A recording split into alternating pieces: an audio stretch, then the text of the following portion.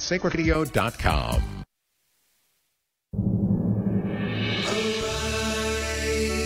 It's a new day. Hear his word. Let us pray. The Sunrise Morning Show. Can't wait to start your day. It is Wednesday, the 8th of November. Let's pray together the prayer of abandonment by St. Charles de Foucauld in the name of the Father, and the Son, and the Holy Spirit. Father, I abandon myself into your hands. Do with me what you will. Whatever you may do, I thank you. I am ready for all. I accept all. Let only your will be done in me and in all your creatures. I wish no more than this, O Lord. Into your hands I commend my soul. I offer it to you with all the love of my heart. For I love you, Lord, and so need to give myself, to surrender myself into your hands without reserve and with boundless confidence, for you are my Father. Glory be to the Father, and to the Son, and to the Holy Spirit, as it was in the beginning, is now, and ever shall be, world without end. Amen. It is a better way to start a Wednesday, the Sunrise Morning Show here on the EWTN Global Catholic Radio Network. I'm Matt Swaim. Anna Mitchell has news, Paul Lockman at the controls, and you can watch the video live stream that Travis is working on through the show notes at sunrisemorningshow.com. Up this hour, Dr. Jim Schrader will talk about helping your kids deal with grief, great topic for the month of the Holy Souls. Chris McGregor joins us. Today is the feast of St. Elizabeth of the Trinity, and she's got a selection from St. Elizabeth's writings to reflect upon today. Gary Zimak will look at a psalm to help you through hard times, and then Ken Craycraft will unpack election results after a pretty intense day yesterday. The day after elections is always kind of like I just kind of want to lay down on the couch for a while. But Ken Craycraft's got some analysis. So stay with us if you can. Right now, it is 2 minutes past the hour. Here's Anna Mitchell with news. Good morning. The pro-life community is lamenting the vote in Ohio to enshrine abortion in the state constitution. With nearly 57% of the vote, Issue 1 passed on Election Day yesterday, and the ambiguous amendment, barring any legal challenges, should go into effect in 30 days. Cincinnati Archbishop Dennis Schnurr released a statement saying, quote, "The people of Ohio missed this important opportunity to demonstrate that the health and safety of women, the fundamental rights of parents, and the lives of preborn children deserve protection. Despite this outcome, we are grateful for all of you who prayed, educated yourselves and others, and voted no on this horrific amendment. And we praise God for the gift of his great love and mercy, which he continues to pour out on us in good times and bad." Archbishop Schnurr said, quote, "The passage of Issue 1 shows that there remains a desperate need for conversion of hearts and minds to a culture of life in our country, one that respects the inherent dignity and sacredness of every human being from conception to natural death. This conversion will only come about through the witness of our earnest prayer and compassionate care for the most vulnerable among us," end quote.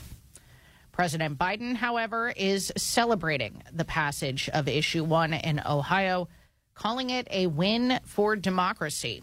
Biden released a statement following the news saying that, quote, "Americans once again voted to protect their fundamental freedoms," end quote. In other election results, Kentucky's Democratic Governor Andy Beshear has won re-election after fending off a challenge from Republican Attorney General Daniel Cameron. In Mississippi, Republican Governor Tate Reeves defeated Democratic Public Service Commissioner Brandon Presley. The Biden administration is stressing that Israel has a right to defend itself from Hamas as the administration faces growing pressure to push for a ceasefire. Mark Mayfield has more. National Security Council spokesman John Kirby said President Biden has discussed brief humanitarian pauses with Israeli Prime Minister Benjamin Netanyahu to allow aid to get into Gaza. The White House, however, not calling for a permanent ceasefire at this time.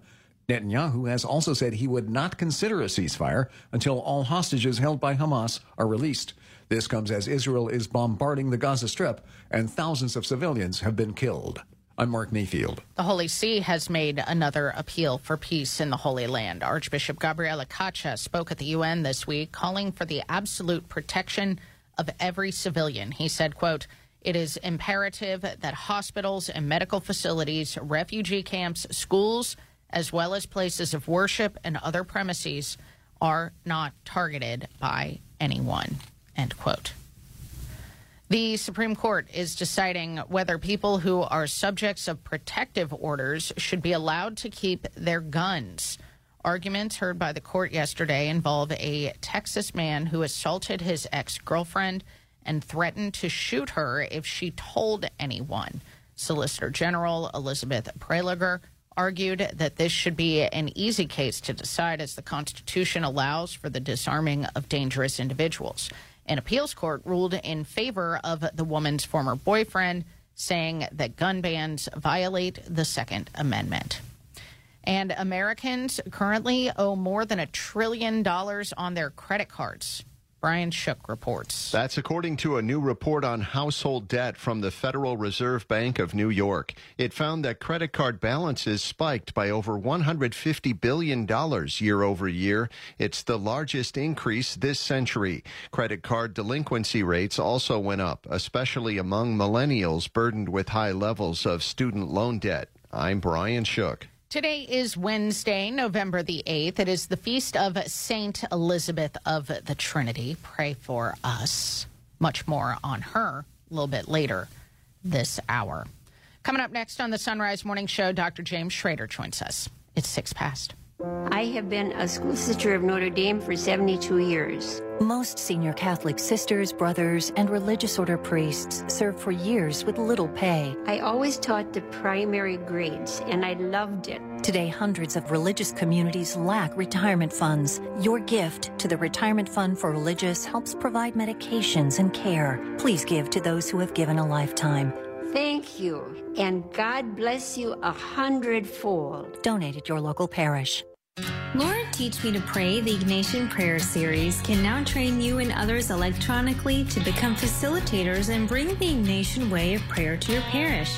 Come to know and love Jesus Christ like never before and help others do the same. Don't pass up the opportunity to join this work of the new evangelization. Go to LordTeachMeToPray.com and click on Digital Training. That's LordTeachMeToPray.com and click on Digital Training. I'm Matt Swain, joined now by Dr. James Schrader, Vice President of the Psychology and Wellness Department at Easter Seals Rehabilitation Center. He's online at james-schrader.com. Dr. Schrader, good morning. Yeah, good morning. You know, we sort of take for granted, those of us who have been on the planet for several decades, that when we talk about the holy souls in purgatory, we all kind of think back on who we miss and, you know, how we're praying for them. But for those who are under the age of 10 and haven't been through a whole decade yet, grief is going to hit a little different. So what are some of the ways to maybe understand how to help kids maybe process grief, especially during this month of the Holy Souls? Yeah, I think the first thing we have to understand is what happens with development and how does that change kids' perception of grief. So typically, and again, this doesn't hold exactly fast for every child, but typically kids who are preschool age do not understand two things about death. They don't understand that it's permanent, and they don't understand that it's inevitable. So I think that when we're talking with very young kids and we're trying to process what's going on, let's say a 4-year-old, we have to recognize they don't understand that this is, again, permanent and inevitable in regards to someone's passing. So that changes the way we may talk about it. We may be kind of confused sometimes with their reaction, but that's important there. Once the kids typically get to school age, they start to understand the permanence of death, but they don't recognize that it's inevitable typically until around the age of 9, 10, 11. And so they may not kind of realize and understand their own, that eventually they will die someday and that will happen there. And so I think the first thing is you've got to understand kind of where your kids are at in the developmental stage before you can ever kind of process any grief of any kind. Right. I mean, you can't just do a blanket statement, and there are a lot of people listening who have kids at multiple stages of this, right? So, right. I mean, I guess that calls for multiple levels of sensitivity. It really does, yeah. And, again, with very young kids, you may just be talking about, that they've they passed on and that they've died, but you may have to recognize that other questions are going to come up later on once they understand things better, that it doesn't indicate anything's wrong. It's just that, neurologically speaking, they're kind of ready to think about things at a deeper level. But I think beyond the development, the other piece of it that we really want to do is I have, 3 rules in my office with kids that are really important that I always vet with the kids and the parents. And the first is, are you entitled to any emotion that you have? And I think it's really important for kids to understand the answer is yes. Like, whatever emotion they have about someone passing, whether it's sadness, anger, disappointment, confusion, whatever, we really have to honor that and really talk to our kids and let them know that we're open to hearing about that. The second thing is, the second rule is kind of, are they allowed to have any thoughts at all, even if it differs from people around them? And, again, the answer really needs to be yes, that even though parents and others are going to teach them things that are important, they're entitled to their own thoughts. And kids may have some strange thoughts about, someone dying or something that doesn't quite line up with how you think they should think. And while I think as parents it's important to teach our kids different traditions and teach our kids how to handle, we feel like when someone passes, we also have to recognize we need to be open to the kind of thoughts that they have. And, the third one is more of, can you act however you want based on how you think and feel? Well, you can act however you want, but, of course, sometimes that can get, in trouble if you're a kid. And so I think the second level is just saying, hey, we really as parents have to be open to kind of entertaining whatever thoughts and feelings come our way and then have conversations that lead out from there. And that is where, I think it can be very difficult when you've got a bunch of people in the same room and someone's processing it one way and another person's processing it another way. And sometimes those things don't match up. I mean, we have that kind of problem as adults, right? Where somebody wants to tell a funny story about this person that we've just lost, and somebody else is like, I'm not ready for funny stuff yet. I mean, we know that even as adults we have those issues.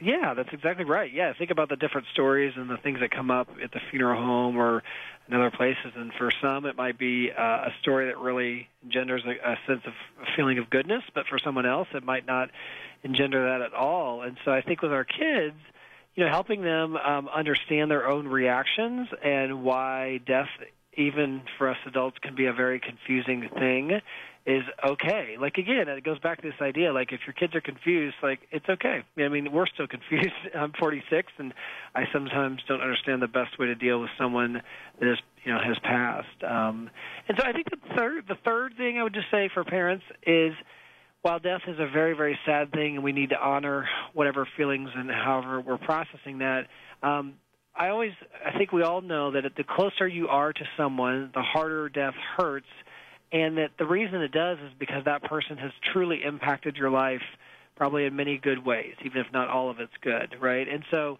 we want to honor this with our kids. We want to find ways to truly help them celebrate, like whether it's a grandparent or even in a situation with a parent or someone really close, like how can we still celebrate the impact and the person that they are and have been for our child's lives? And I think that, there's so many creative ways that we can help our kids, whether things that they make or, they sing or they pray or whatever else it is. But, we all have to deal with this passing, and I think that the ways that we help our kids celebrate can truly be probably the most transformative at all when we're dealing with this topic. Yeah, we were just talking about this with our Bible Foods lady, Rita Heichenfeld, right, who does these segments. Like, you can even do this through recipes, right? You can, And this is a great way to kind of have that sort of concrete, tangible, experience of the senses that connects you back with that person. I love that. Yeah, I love the idea of a recipe. I love the idea of thinking 5 years later you could be making something and it's a celebration of, let's say your grandparent who passed because this recipe was something that was so part of that, person's tradition and who they were, and it was obviously much more than food. It was very life-giving. It was very joyful giving. And so I think when we help our kids find joyful ways of celebrating people, even in sad moments, days later, years later, whatever, we ourselves are renewed with this idea that every single person that we're given that impacts us in a positive way is really a gift. And it's easy to be caught up in like, oh, I don't know how I'm going to carry on or how I'm going to feel when this person's gone. What if they were never there in the first place, right? What if they were never there in the first place? The loss would have been so much greater. And I think when our kids understand that message too, oh, wow, yeah, you're right. The loss would have been so much greater. then they recognize the beauty of each person as God's designed. Well, thank you so much, Dr. James Schrader. You can find him linked at sunrisemorningshow.com. While you're there, subscribe, get the show notes in your inbox daily. And let's remember, during this month of the Holy Souls, to continue to pray for our beloved dead and that the souls of the faithful departed may, through the mercy of God, rest in peace. It's 1:15. We're back with headlines right after this. Support is from Affirm Films comes Journey to Bethlehem, a Christmas musical film for the whole family. This wasn't a dream. An angel came to me. Look at the star. This is it. You truly believe that this child is the chosen one. What is his name? Jesus. Journey to Bethlehem, rated PG, parental guidance suggested. In theaters everywhere this Friday. Soundtrack also available. More information is at journeytobethlehem.com. Support for the Sunrise Morning Show is from Visiting Angels. Visiting Angels provides experienced, compassionate care to millions of aging adults nationwide by keeping them safe and healthy in the comfort of their own home. Whether it's a short break for caregivers or for long-term assistance, Visiting Angels provides hygiene, meals, light housework, companionship, and more. And services are available up to 24 hours per day. Visiting Angels, online at visitingangels.com. That's visitingangels.com. Franchise opportunities available. It's the season of chunky soup and chunky sweaters, which means it's also pumpkin coffee season. And the Mystic Monks have their pumpkin spice blend in stock and ready for you to enjoy. And when you go to the Monks through sunrisemorningshow.com, we earn a commission on any flavor coffee or tea that you buy. Why shell out $5 for a tall PSL when you can customize your own at home and drink it from a Sunrise Morning Show mug that you can find in our online store? Get a mug and link to Mystic Monk Coffee through sunrisemorningshow.com. One of the reasons we should go to Mass is because it is the food of the saints that we receive. And for the saints, they understood rightly that the time after Holy Communion, that those moments are the most precious moments of our lives. The Holy Sacrifice of the Mass, live from the EWTN Chapel, every morning, 8 Eastern, on EWTN Radio and Television. 15 minutes past the hour. Here's Anna with headlines. The pro-life community is lamenting the vote in Ohio to enshrine abortion in the state constitution. In gubernatorial races, Kentucky Democratic Governor Andy Beshear and Mississippi Republican Governor Tate Reeves both won re-election yesterday, and the Holy See has made another appeal for peace in the Holy Land.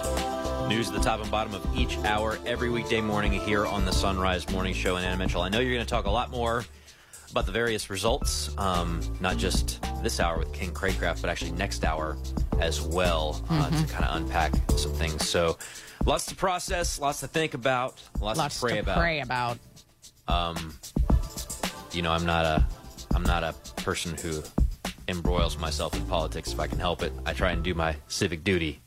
Well, and that's what's so disappointing about this. I'll just say this right now. I don't know if you have something else you want to talk about that's a little more uplifting. I have literally anything in the world I would rather talk about than the state of politics in the United States of America. But being an Ohioan today is particularly difficult to process. And what I think is, how do I put this? What I'm really, really disappointed about, I mean, aside from the results, is the fact that this was up for a vote at all. People have heard me say this in various venues, but we are in this post-obs world now in a country that is divided, hasn't been this divided since the time of slavery, in which it was contingent on what state you were in, whether or not your life was considered to have dignity.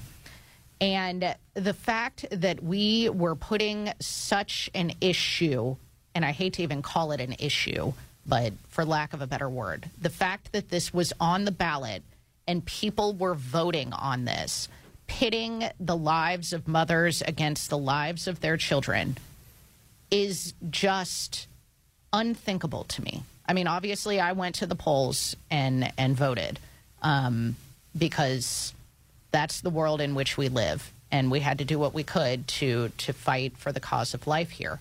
But the fact that this was up for a vote is just unreal to me. Just unreal. So well, but bear in mind that these are kind of like the natural consequences of, and we talk about this all the time. This is not what makes it into the national conversation, but this is why people might wonder why we focus on some of these things on the Sunrise Morning Show. Why don't you focus on winning an issue? And we do talk about that sometimes too. But why do we talk about like nominalism?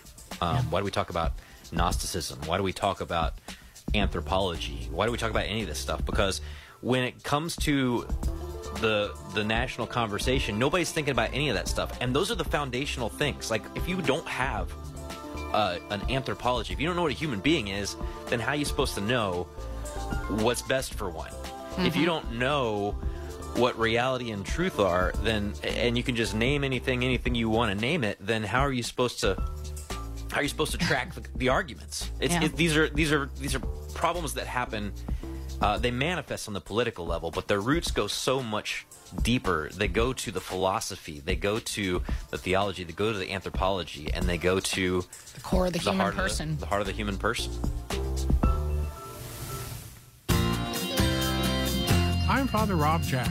Join me this afternoon for Driving Home the Faith, when Dr. Joseph Sala will give us the latest news from the National Catholic Bioethics Center.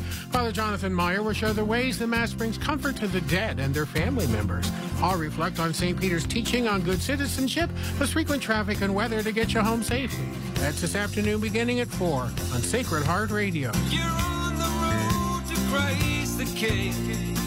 Driving home the faith. Support for Sacred Heart Radio is from Twin Dental of Cincinnati. Since 1986, twin brothers Drs. David and Michael Rothen have been providing superior dental care in a relaxed and comfortable setting for the entire family. The twin dental doctors utilize advanced dentistry techniques from sedation to implants and the latest in cosmetic options to preserve and beautify smiles. Twin Dental, located just off the I-275 exit at Hamilton Avenue. For a complimentary evaluation, 513-825-6111 and online at twindental.com. Our bodies are a gift of God, a temple of the Holy Spirit. Just as the human body ought to be treated with respect and dignity in life, so it is meant to be treated after death. The Cincinnati Catholic Cemetery Society can help make advance arrangements with their Catholic funeral plan.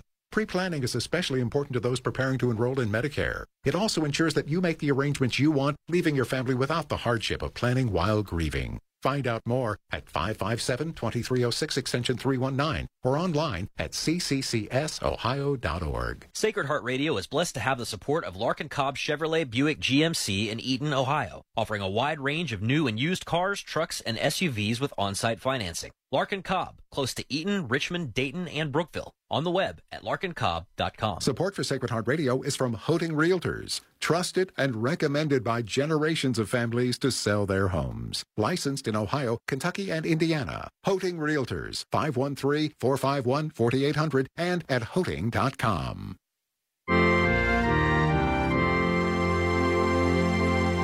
Joining us now on the Sunrise Morning Show is Chris McGregor from discerninghearts.com. Good morning, Chris. Good morning. Our selection from the Office of Readings for this week is for the November 8th Feast of St. Elizabeth of the Trinity. She is your girl. What should we know about her? We love St. Elizabeth of the Trinity here at Discerning Hearts. She is someone who was introduced to us long ago by Dr. Anthony Lilles, probably one of the premier scholars on this great saint, whose mission was to help bring people into a deeper prayer, into the heart of the Trinity. She was much beloved by St. John Paul II. And I was just so excited to be with Dr. Lilles on October 16th of 2016. I remember it so well because we were hoping for it. That's when she became a saint. Wow. And so, St. Elizabeth of the Trinity, a beautiful Carmelite who died in 1906 at a young age. It's very similar in some ways to St. Therese. And in this reading that we have in the Divine Office for her feast day is actually a prayer she wrote, correct? It is. It was actually placed in the catechism before she even became a blessed. Such a beautiful, one of the few that had been placed for our reflection that was not at that time by a saint or a blessed, but then that turned around. And of course, it's the Holy Trinity whom I adore. And it has such profound insights on the relationship of the Trinity and our interaction, our dwelling within it. And so we're just so grateful to have St. Elizabeth of the Trinity in the Office of Readings. All right. The language in this prayer is incredible, Chris. I know you know this, but I'm looking at these lines like, make my soul your heaven. Come upon me and create in my soul a kind of incarnation of the word that I may be another humanity for him.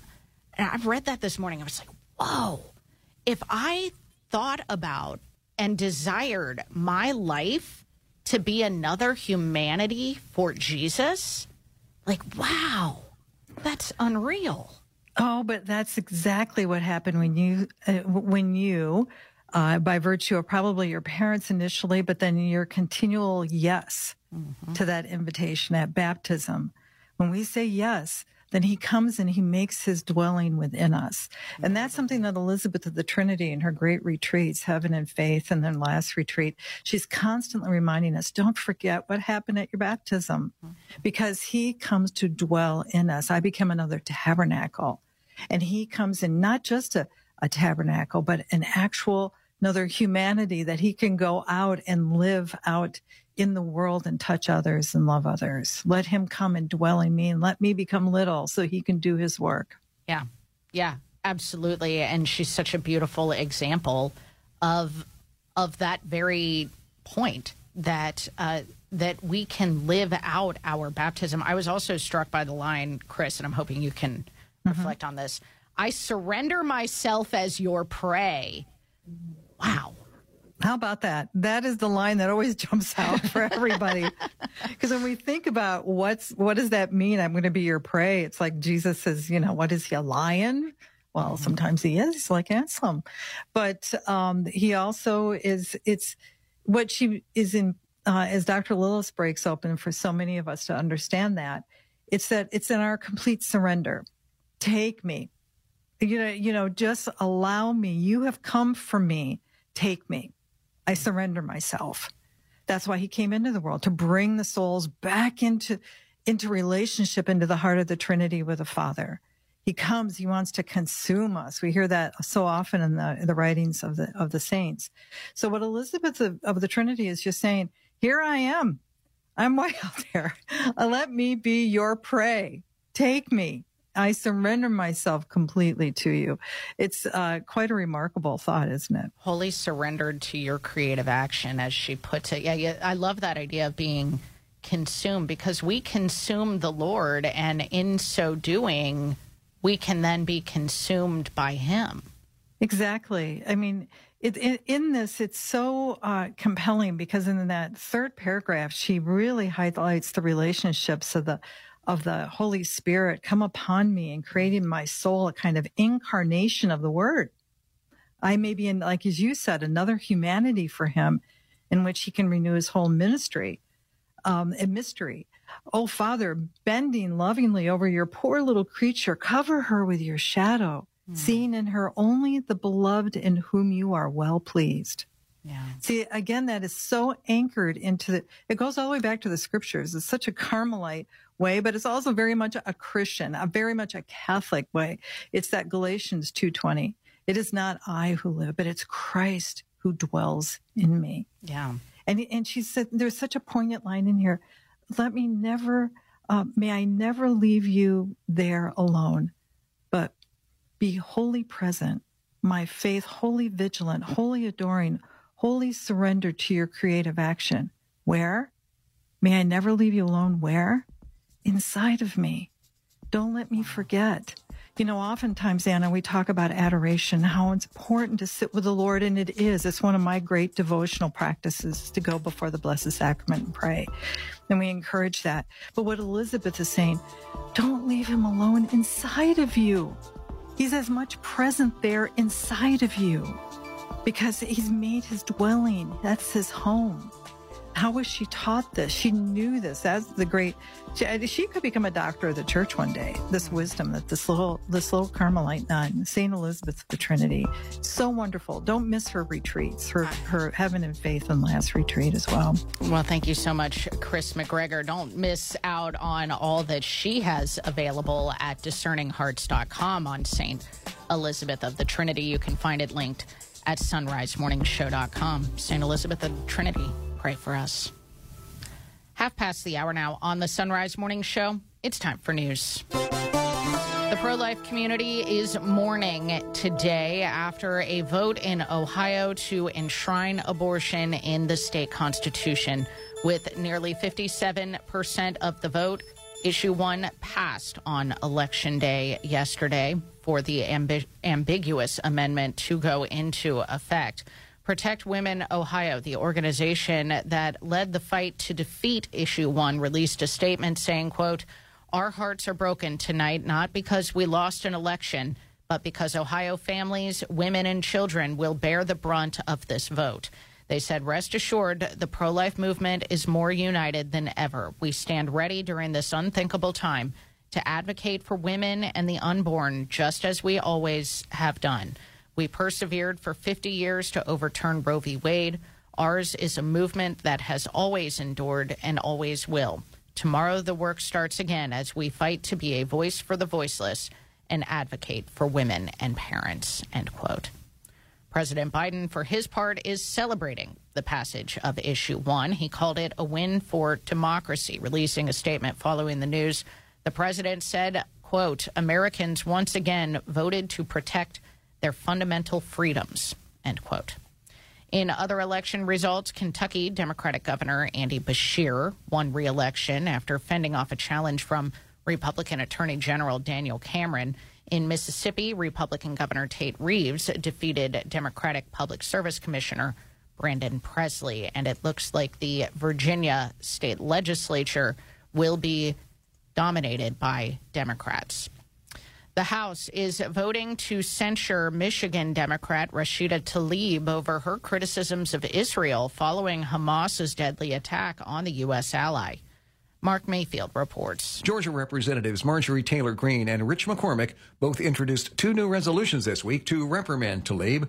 This comes after Greene's first effort to censure the Michigan lawmaker last week failed after nearly 24 Republicans joined Democrats to table the measure. The reprimand passed in a 234 to 188 vote. I'm Mark Mayfield. The Holy See has made another appeal for peace in the Holy Land. From Vatican Radio, Deborah Castellano-Lubov reports. Archbishop Gabriele Caccia addressed the UN General Assembly in New York on Monday on the humanitarian situation in Gaza. He reiterated that the Holy See is calling for a just peace that meets Palestinian and Israeli demands. He also expressed the Holy See's concern for the humanitarian crisis in Gaza and insisted on the need for the upholding of support and protection provided to civilians by the United Nations Relief and Works Agency. He appealed that aid and protection be able to continue. I'm Deborah Castellano-Lubov. 5 presidential candidates will take the stage tonight in Miami for the 3rd GOP debate. Florida Governor Ron DeSantis and former New Jersey Governor Chris Christie will participate in the Miami debate. So will former UN Ambassador Nikki Haley, Ohio entrepreneur Vivek Ramaswamy, and South Carolina Senator Tim Scott. North Dakota Governor Doug Burgum did not meet the RNC's criteria. Former President Trump, who is considered to be the favorite, according to polls, to win the GOP nomination, is skipping the debate. The Supreme Court is deciding whether people who are subjects of protective orders should be allowed to keep their guns. Arguments heard by the court yesterday involve a Texas man who assaulted his ex-girlfriend and threatened to shoot her if she told anyone. An appeals court ruled in favor of him, saying that gun bans violate the Second Amendment. Nike is suing 2 of its competitors over patent infringement. Brian Shook reports. The company filed lawsuits on Monday, one in Massachusetts against New Balance and another in California against Skechers. The lawsuits center around the Flyknit technology, a fiber which Nike says it created for its shoes and owns through patents. The company wants New Balance and Skechers to be prevented from selling shoes with the Flyknit material. I'm Brian Shook. And the actors' strike could soon come to a close. According to Deadline, the Actors Union and Motion Picture and Television Studios have reportedly reached an agreement on the use of artificial intelligence. That's the news on the Sunrise Morning Show. It's 35 past the hour.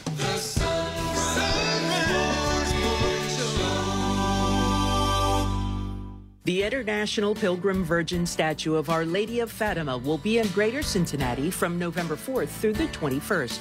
To find out what parishes and hours you can visit to pray for peace in our world, visit sacredheartradio.com/events. Support for Sacred Heart Radio is from Schneller-Knockelman Plumbing, Heating, and Air, treating customers with integrity for over 90 years for heating, air conditioning, water heaters, plumbing, and more. Schneller-Knockelman at skpha.com. skpha.com. You rely on your car, so rely on the experts at Fort Mitchell Garage, a proud supporter of Sacred Heart Radio. They can do it all from brakes, tires, and heating and cooling to towing and collision repair and more. Fort Mitchell Garage on Dixie Highway in Park Hills. On the web at fortmitchellgarage.com. Pregnancy Center West is committed to protecting the unborn by encouraging women to see and choose the beauty of life while offering practical assistance for them and their families. Donate securely online at supportpcw.org. That's supportpcw.org.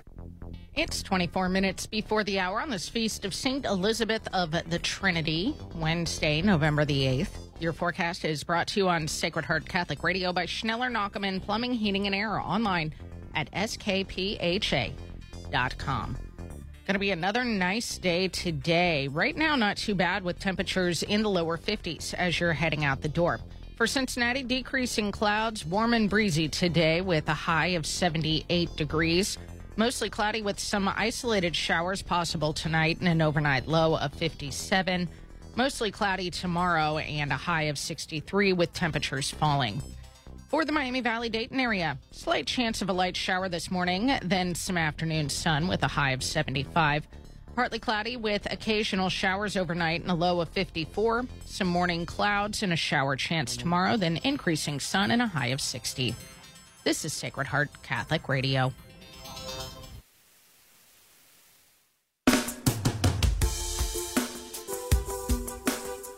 37 minutes past the hour. The Sunrise Morning Show continues. I'm Matt Swaim, joined now by Gary Zimak from followingthetruth.com. He's got lots of great books that take a look at Scripture and apply them to the day-to-day grind and maybe how we can rely on them in the face of difficulties. That certainly is the case with the psalm we're looking at today. Gary, good morning. Good morning, Matt. All right, so which one are we taking a look at? All right, Matt. Today we are, as we continue our look at the Psalms to help.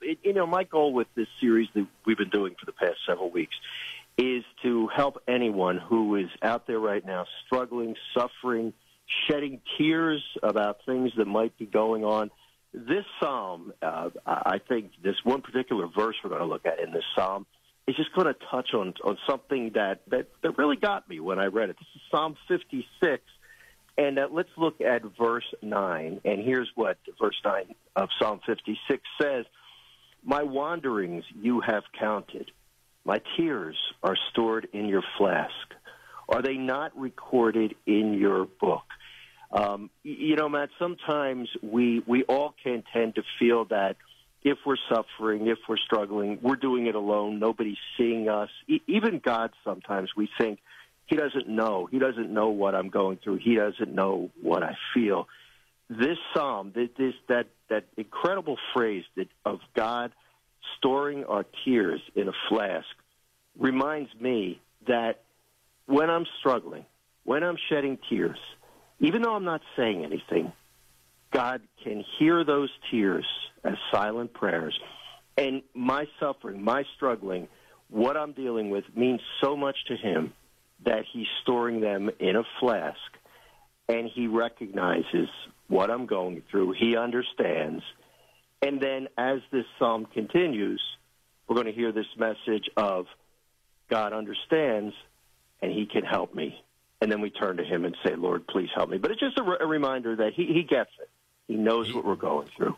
He does indeed. And I was joking with you yesterday when you sent this psalm over and said that it's what you wanted to talk about. For my days in the Christian metal scene, Flask of Tears would have been a pretty epic band name. But the idea of God storing up our sorrows, it kind of gets at another level of what God sees and understands. Because it's one thing to say to someone who is suffering, or one thing for when I'm suffering, for me to understand God sees what I'm going through right now. It's another matter altogether for someone to say God sees everything you have ever been through. That's a different level when we're talking about what it is that God sees when he sees us. Right. And he doesn't forget, and that's the thing too. This is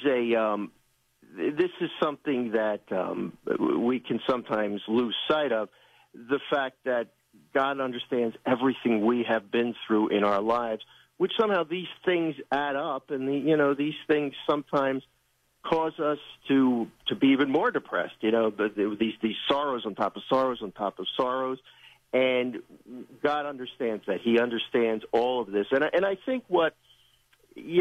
As someone who has, like just about everybody else, who has gone through these periods where everything seems to be going wrong and you're so broken that you can't even pray, that all you can do is maybe shed some tears, this psalm gives us hope that those tears didn't go wasted. God saw those tears as unspoken prayers.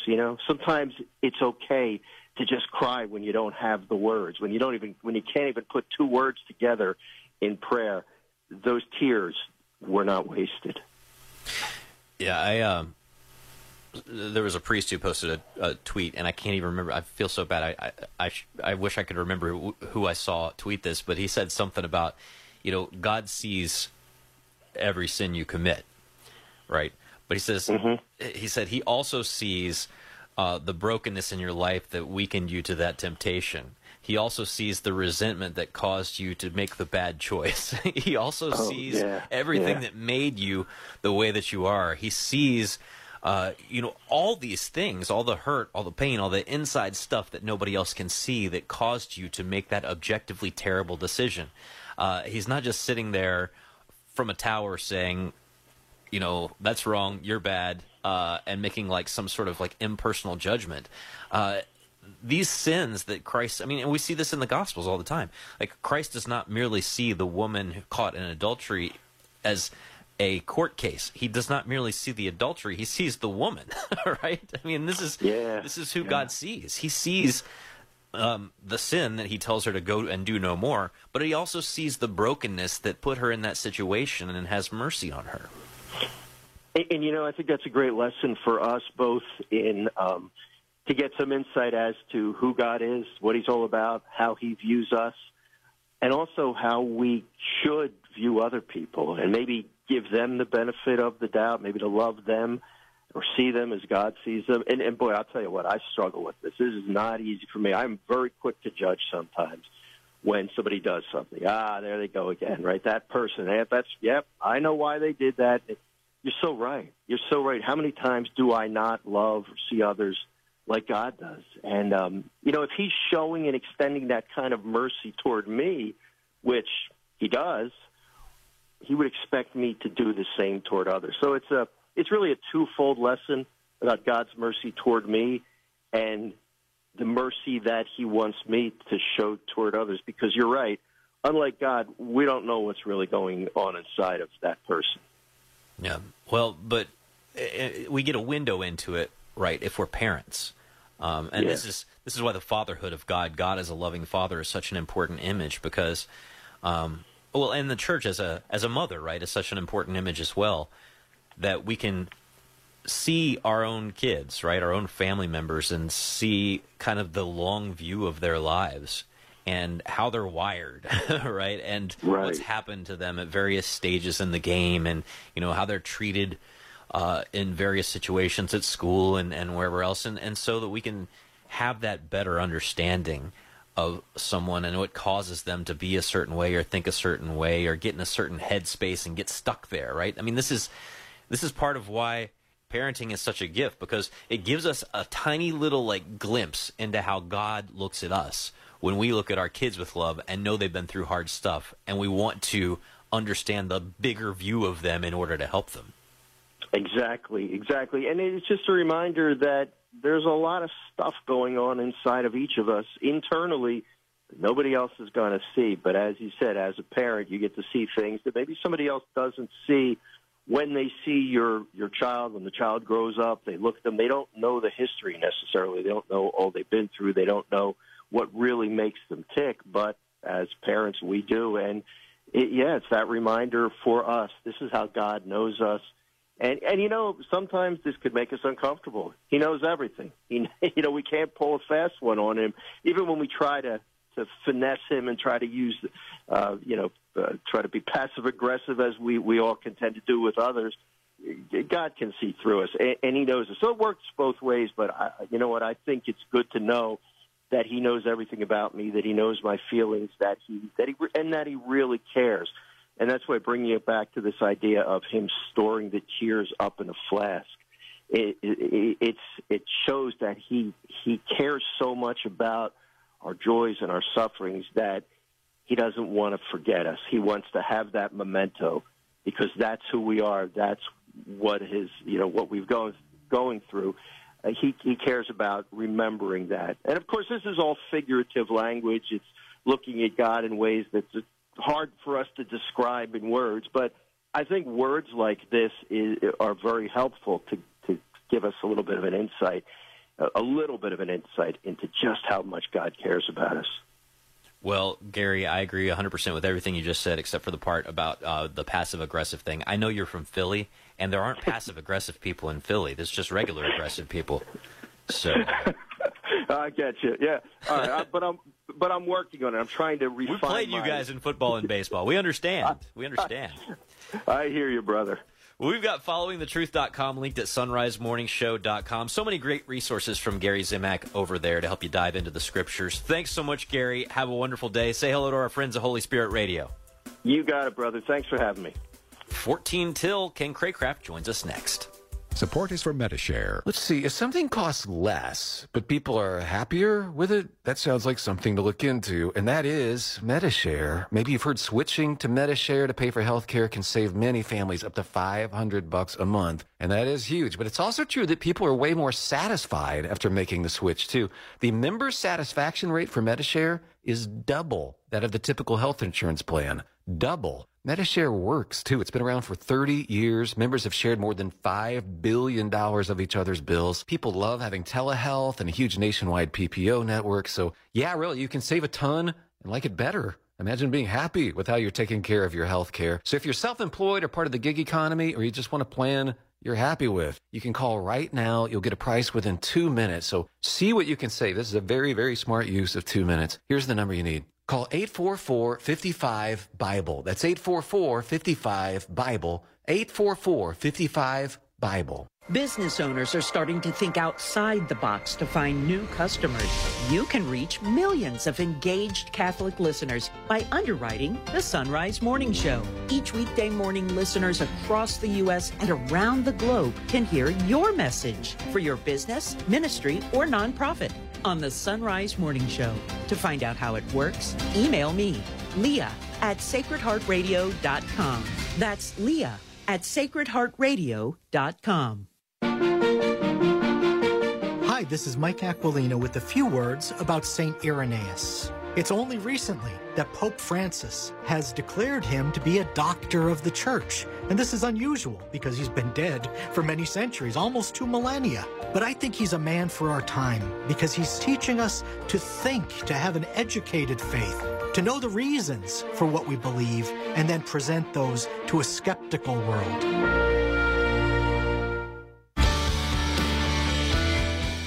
On the next More to Life Parenting Toolkit. Got parenting questions? We'll give you the tools you need to succeed. That's later today on More to Life. Now back to the Sunrise Morning Show.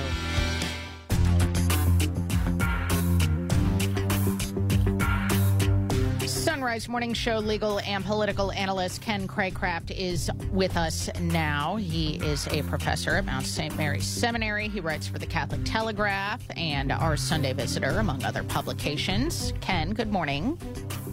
Good morning, Annie. Ken, I don't think it's really quite possible to express the disappointment and, just real heartbreak that I am experiencing right now, that you are probably experiencing right now, knowing that Ohioans on Election Day voted by 57 to 43% margin to enshrine a right to abortion in our state constitution. But we are going to talk today about what pro-lifers can do from a legal standpoint from this point on to try to mitigate the damage done here. And we've talked about how ambiguous the language is in this, do we call it a constitutional amendment now, not a proposed constitutional amendment? Yeah, it's self-executing, so essentially that's it. That doesn't mean it can't be challenged, and its effect stayed by the court, but it is a constitutional amendment by its terms. It's self-executing. Well, you're kind of answering my first question, which is, can this language be changed at this point, or does it go into the Ohio Constitution as is?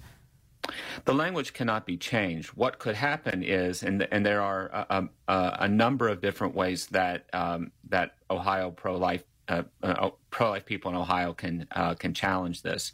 One of which is to challenge the entirety of the amendment because of ambiguous terms. So the court could not change terms, but if the Ohio Supreme Court were to find under a challenge, it would have to be a challenge of the language, that there is language in it that is so ambiguous that it's not possible to understand what is and is not permitted under the constitutional amendment, then the constitutional amendment cannot stand under other provisions of the Constitution, which require laws to be clear. And that's a fundamental aspect of any law. A law has to be clear in order to be enforceable, because people have to know what is and is not permitted. Under this statute, or under this amendment, I would argue that it isn't clear what is and is not permitted. And so I expect challenges to the language of the amendment just on its face as a first sort of line of response to it, to ask the Supreme Court to strike it down because the language is ambiguous. The court can't change the language, but it could in principle. Now I'm saying strike it down. I'm not saying that any of the things that I'm suggesting this morning will happen, but I'm suggesting these are things that could happen, and these are lines of attack. Is this something that the Ohio Attorney General would do, or would it have to come from someone else?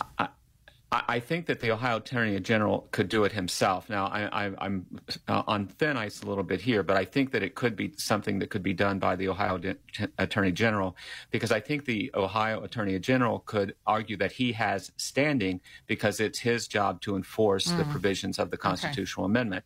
And that would give him standing to sue, because he wants to ask the court, I don't even know what I'm supposed to do. And therefore, it shouldn't be a valid amendment. Now, can the Ohio legislature do anything in terms of passing laws? I can't imagine that they can challenge it, but can they pass some laws to mitigate the damage done by this amendment? I think there are a number of things that they can do, both to mitigate the damage and to call the bluff on the supporters of the amendment.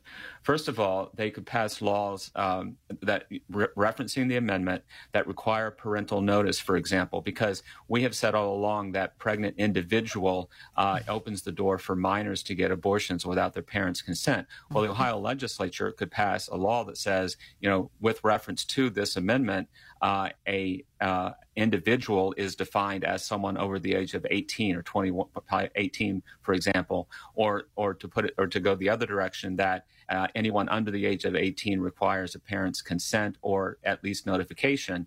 And on its face, the constitutional amendment would forbid that, but the supporters have said that it wouldn't. So that's one way that it could be done. Of course, that law would be challenged immediately by the people who have all along been saying individual doesn't mean minor. Right. They would challenge that law and say individual does mean minor, because we know that they've been lying all along.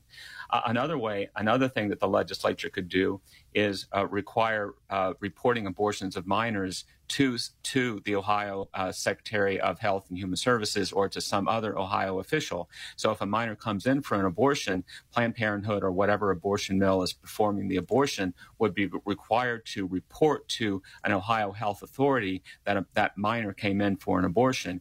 And this is actually a very important provision because that, as it's written, the new amendment protects rapists, it protects child molesters, and that's something that is against the interests of the state. And so you could see the Ohio legislature passing a law like that address the problem of minors performing an abortion. Yeah, well, I mean, would that immediately be challenged? Because I'm looking at the language of this amendment, and the state shall not directly or indirectly burden, penalize, prohibit, interfere with, or discriminate against either an individual's voluntary exercise of this right or a person or entity that assists an individual in getting this right. So it will be challenged, but again, if it is challenged or when it is, and it goes to a court, then that's when a court will look at the amendment itself and say that the language is so ambiguous it doesn't tell us how this law would fit into it. So a well-crafted law could be a way into mitigating the damage done to it, or short of that, or actually beyond that, call into question the legitimacy of the law of the amendment itself because the amendment is so ambiguous, or possibly because it violates other rights enshrined in the Constitution. That's something an Ohio constitutional attorney is going to have to look at. It's outside my expertise, but certainly it's possible that that could be another way of challenging it, that it violates other provisions of the Constitution and therefore should be struck down. So that's another possibility. How likely do you think it is that that pro-lifers will try to make a new constitutional amendment, proposed constitutional amendment to get this one out? I think it's highly likely, and I think we're going to see another proposed constitutional amendment in the next election, reversing this one. I'm very confident that that's going to happen. Absolutely. Well, we got to keep up the prayers for Ohio, keep up the prayers for 2024, because we know a lot of other states are facing similar situations that Ohio just experienced. We've been talking to Ken Craycraft, and you can find him linked at sunrisemorningshow.com. Ken, really appreciate your analysis this morning. Thank you. You bet, Annie. Thank you. All right, that'll do it for this hour of the Sunrise Morning Show. We got another hour coming up for most of our affiliates here on the EWTN Global Catholic Radio Network. Attention, Sacred Heart Radio volunteers. Wednesday, December 6th is our Advent Pledge Drive, and we need volunteers to answer phones from 7 a.m. to 6 p.m. that day. If you can help, even for an hour, call 513-731-7740 or visit sacredheartradio.com and click Volunteer. We need your help to raise $60,000 on Wednesday, December 6th. If you can answer phones anytime that day, please visit sacredheartradio.com and click Volunteer. Support for Sacred Heart Radio is from Molly Maid of Westchester. With 30 years of trusted, quality service and a 100% satisfaction guarantee. 1-800-MOLLY-MAID or at mollymaid.com. Molly Maid, a clean you can trust. Support for Sacred Heart Radio is from Fred Espenscheid Plumbing. For plumbing and remodeling, Fred brings 55 years of experience to his work. Licensed in Ohio and Kentucky. Fred Espenscheid, your pro-life plumber. 859-441-0950. 859-441-0950. Support for Sacred Heart Radio is from Our Lady of the Holy Spirit Center, presenting the Advent of Christmas in Bethlehem. Bethlehem comes alive in the spirit of the Holy Land is reborn. Sunday, December 3rd is a special day for the children with crafts and activities, St. Nicholas, and live animals. And December 10th, the living interactive town of Bethlehem continues. And this year, it's even bigger than ever. Register at theholyspiritcenter.org. All proceeds benefit the Holy Spirit Center. The Cincinnati chapter of Legatus is a national network of Catholic business owners, CEOs, and managing partners facing the challenges of faith, family, and business each day. We meet once a month with our spouse for a mass, dinner, and speaker. We have the support of the Archdiocese of Cincinnati and many members throughout the parishes, including yours. We would appreciate the chance to share what we are about with you and enjoy Mass together soon. Contact us at cincinnati@legatus.org. That's cincinnati@legatus.org. Working to see the culture of life prevail in the Miami Valley, Dayton Right to Life is here to protect God's gift of life through law, education, and community action, from fertilization to natural death. Find Dayton Right to Life online at DaytonLife.org. That's DaytonLife.org. Are you looking for peace? Longing for joy? Want to meet the giver of all goodness? God is calling the laity to bring Ignatian prayer into the suffering world. Work for the new evangelization. Go to LordTeachMeToPray.com. Order your free digital training and manual. Find true happiness and everlasting joy. Go to LordTeachMeToPray.com and click on the red button today. It's free. Approved by the USCCB. I'm Father Ethan Moore from Catholic Bearcat University of Cincinnati. Thank you for listening to Sacred Heart Catholic Radio. 740 WNOP Newport, 910 WPFB Middletown, or get the app, stream, podcast, and more at sacredheartradio.com. Arise, it's a new day. Hear his word, let us pray. The Sunrise Morning Show. Can't wait to start your day. It is Wednesday, the 8th of November. Let's begin this morning in prayer in the name of the Father, and the Son, and the Holy Spirit. Lord, may those who sleep in death live with you forever. Purify those souls still held fast by the sins of their earthly lives, that they may be ready to stand in your presence for all eternity. Inspire us to pray and do penance for the holy souls, especially our loved ones and those who have no one to pray for them. Eternal rest grant unto them, O Lord, and may perpetual light shine upon them. All-powerful and ever-living God, who created humankind for an everlasting sharing in your communion of love, grant that the faithful departed may be freed from every stain of sin and enjoy eternal rest in our heavenly homeland. We ask this through our Lord Jesus Christ, your Son, who lives and reigns with you in the unity of the Holy Spirit, God, forever and ever. Amen. It is a better way to start a Wednesday morning. The Sunrise Morning Show here on the EWTN Global Catholic Radio Network. I'm Matt Swaim. Anna Mitchell has news. Paul Lockman at the controls. Travis has got the video feed up and running in the show notes at sunrisemorningshow.com. You can get a link straight to it. Up this hour, we'll talk to Father Philip Michael Tangora, but there's been some questions about conclave rules and are they going to switch up at all? We're going to tap into his canon law expertise on that question. Marty Arlinghouse is part of a group called the Serenelli Project, and they just got an award from Notre Dame for the prison ministry work that they're doing, and he'll share a little bit about that. Father Augustine Wetta has more tips for better decision-making with the help of the Desert Fathers, and we'll unpack some of the stuff related to election results from this week. So please do stay with us if you can. Right now it is 2 minutes past. News of service of Central Fabricators and centralfabricators.com. Here's Anna Mitchell. Good morning. The pro-life community is lamenting the vote in Ohio yesterday to enshrine abortion rights in the state constitution. With nearly 57% of the vote, Issue 1 passed on Election Day, and the ambiguous amendment is self-executing. Cincinnati Archbishop Dennis Schnurr released a statement saying, quote, "The people of Ohio missed this important opportunity to demonstrate that the health and safety of women, the fundamental rights of parents, and the lives of preborn children deserve protection. Despite this outcome," he said, "we are grateful for all of you who prayed, educated yourselves and others, and voted no on this horrific amendment. And we praise God for the gift of his great love and mercy, which he continues to pour out to us in good times and bad."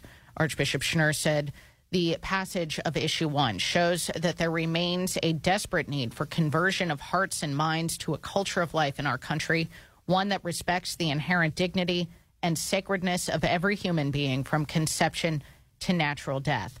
This conversion will only come about through the witness of our earnest prayer and compassionate care for the most vulnerable among us, end quote. And he urged everyone to redouble their efforts to support ministries that provide material resources and accompaniment to women, children, and families so that abortion ceases to be a consideration. President Biden, however, is celebrating the Ohio vote, calling it a win for democracy. Biden released a statement following the news saying, quote, Americans once again voted to protect their fundamental freedoms, end quote. In other election results, Ohio voters also voted in favor of legalizing recreational marijuana.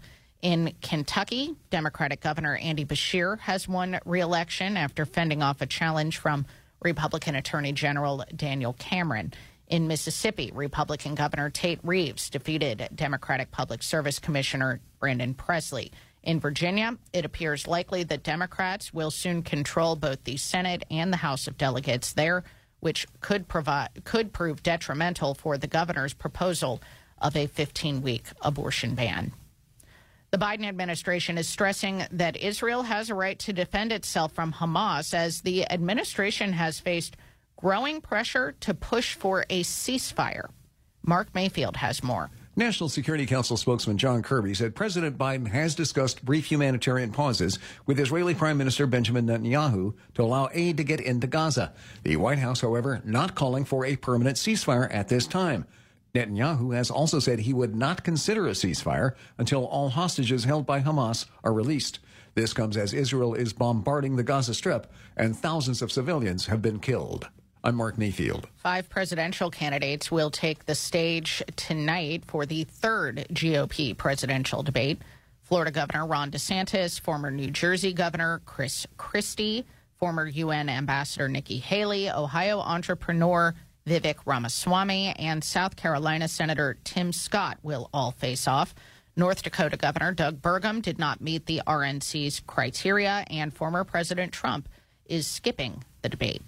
Meanwhile, Trump's daughter Ivanka is expected to testify today in the New York civil fraud suit against the family business. She will follow her brothers Donald Jr. and Eric, who testified last week, and the former president, who testified on Monday.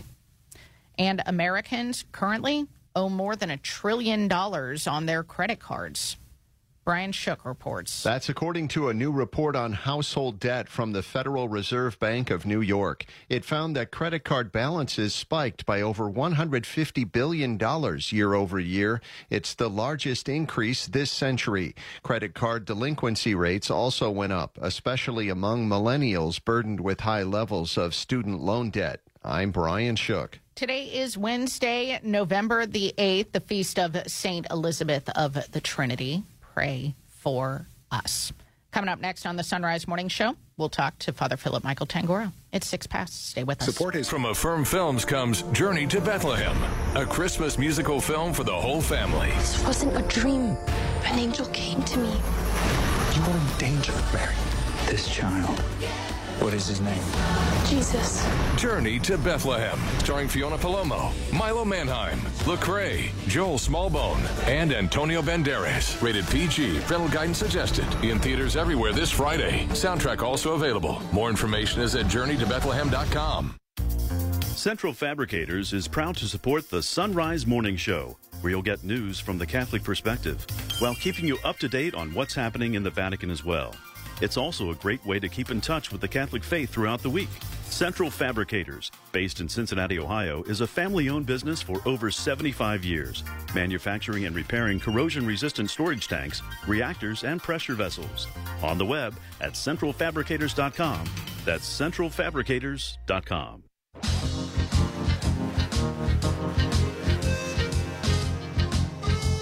Joining us now on the Sunrise Morning Show is Father Philip Michael Tangora. He's pastor, canon lawyer, and author of Holiness and Living the Sacramental Life. Good morning, Father. Good morning, everybody. It's good to have you. And some interesting rumors came out of Rome in the wake of the Synod on Synodality that Pope Francis had been asked and was considering revising the rules surrounding the death of a pope to make the process more, quote-unquote, synodal.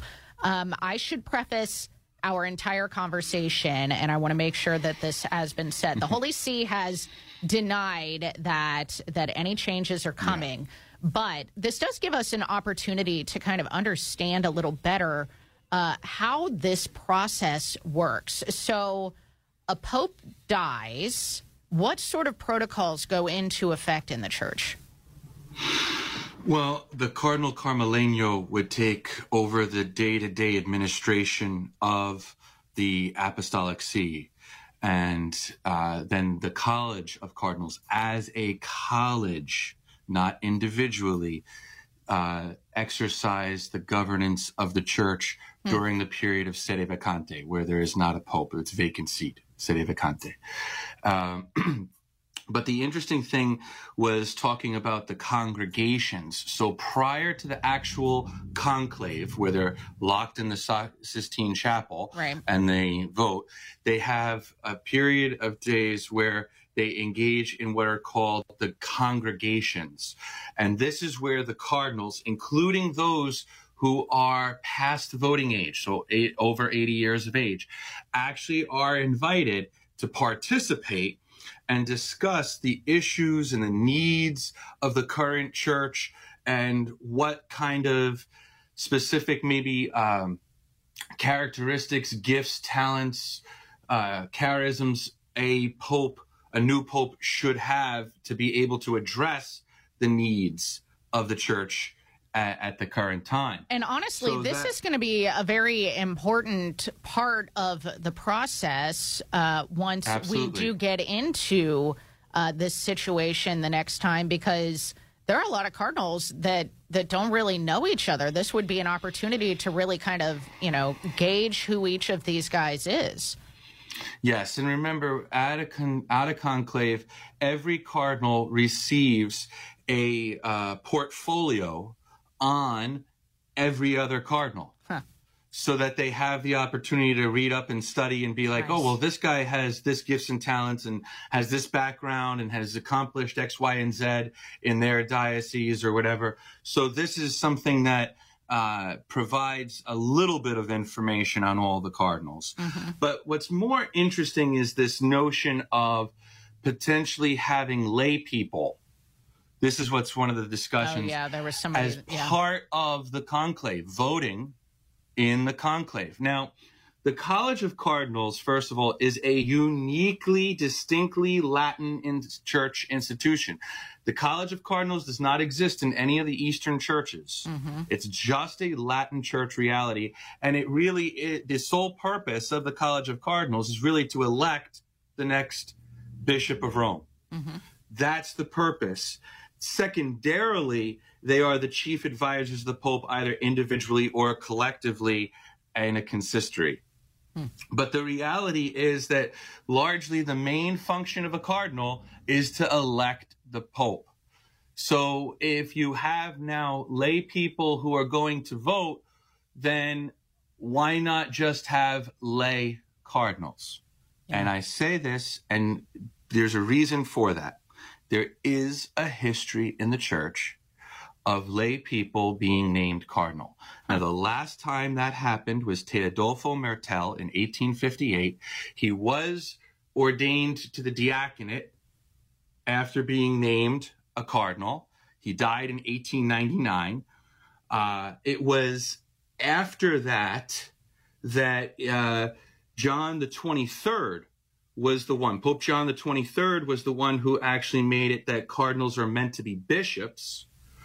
And then in the current law, in the 1983 Latin Code, and notice the cardinals are not going to be in the Eastern Code because it doesn't exist as an Eastern institution. It says the Roman pontiff freely selects men to be promoted as cardinals who have been ordained at least into the order of the presbyterate and are especially outstanding in doctrine, morals, piety, and prudence in action. Those who are not yet bishops must receive episcopal consecration.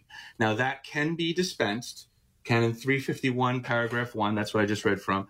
That can be dispensed, and there are men who are cardinals right now that are only priests. They are not bishops. But the mentality is that they are meant to be bishops because they're exercising the potential reality of becoming the elector of the Pope and becoming possibly the Pope. So who has to be a bishop.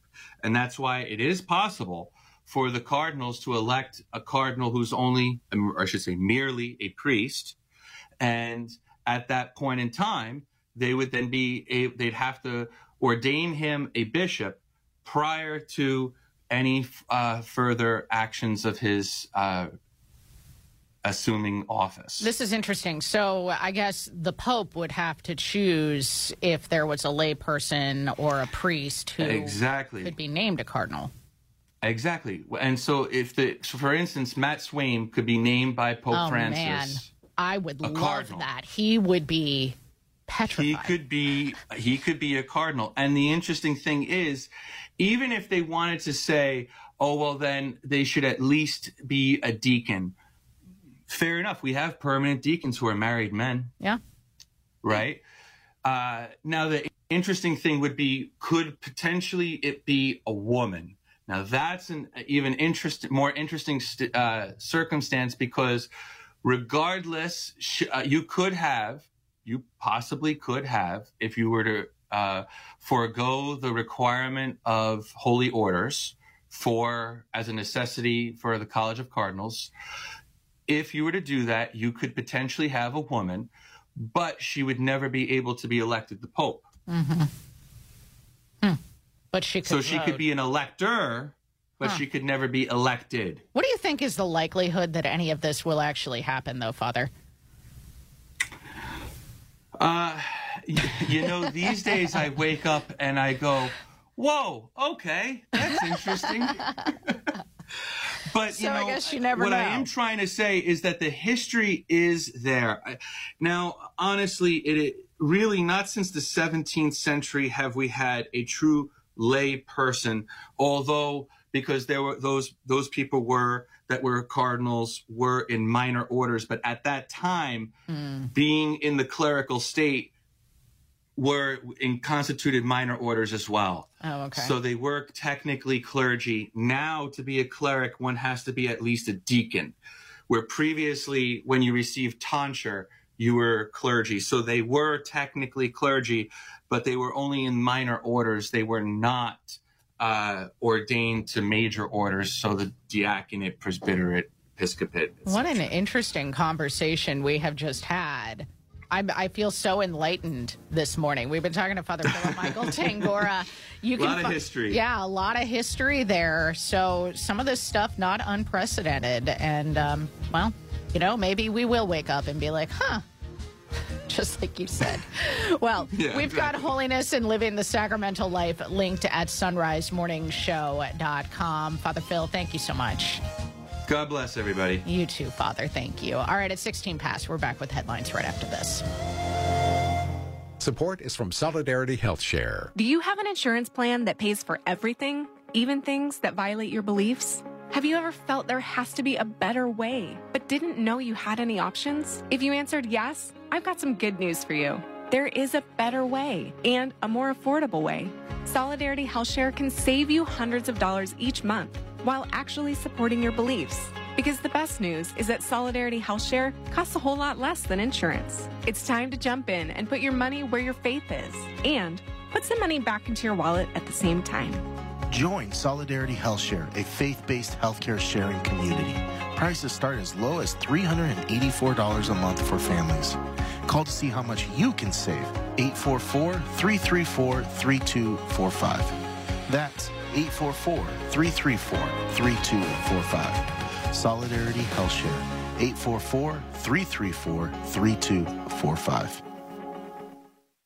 We know a lot of you love anything pumpkin flavored, and others, well, not so much. But the Mystic Monks of Wyoming are taking care of both of you with their coffee. That's right. Their seasonal favorite pumpkin spice blend is available, along with other normal flavors. And when you purchase them after clicking the Mystic Monk link at sunrisemorningshow.com, you earn us a commission.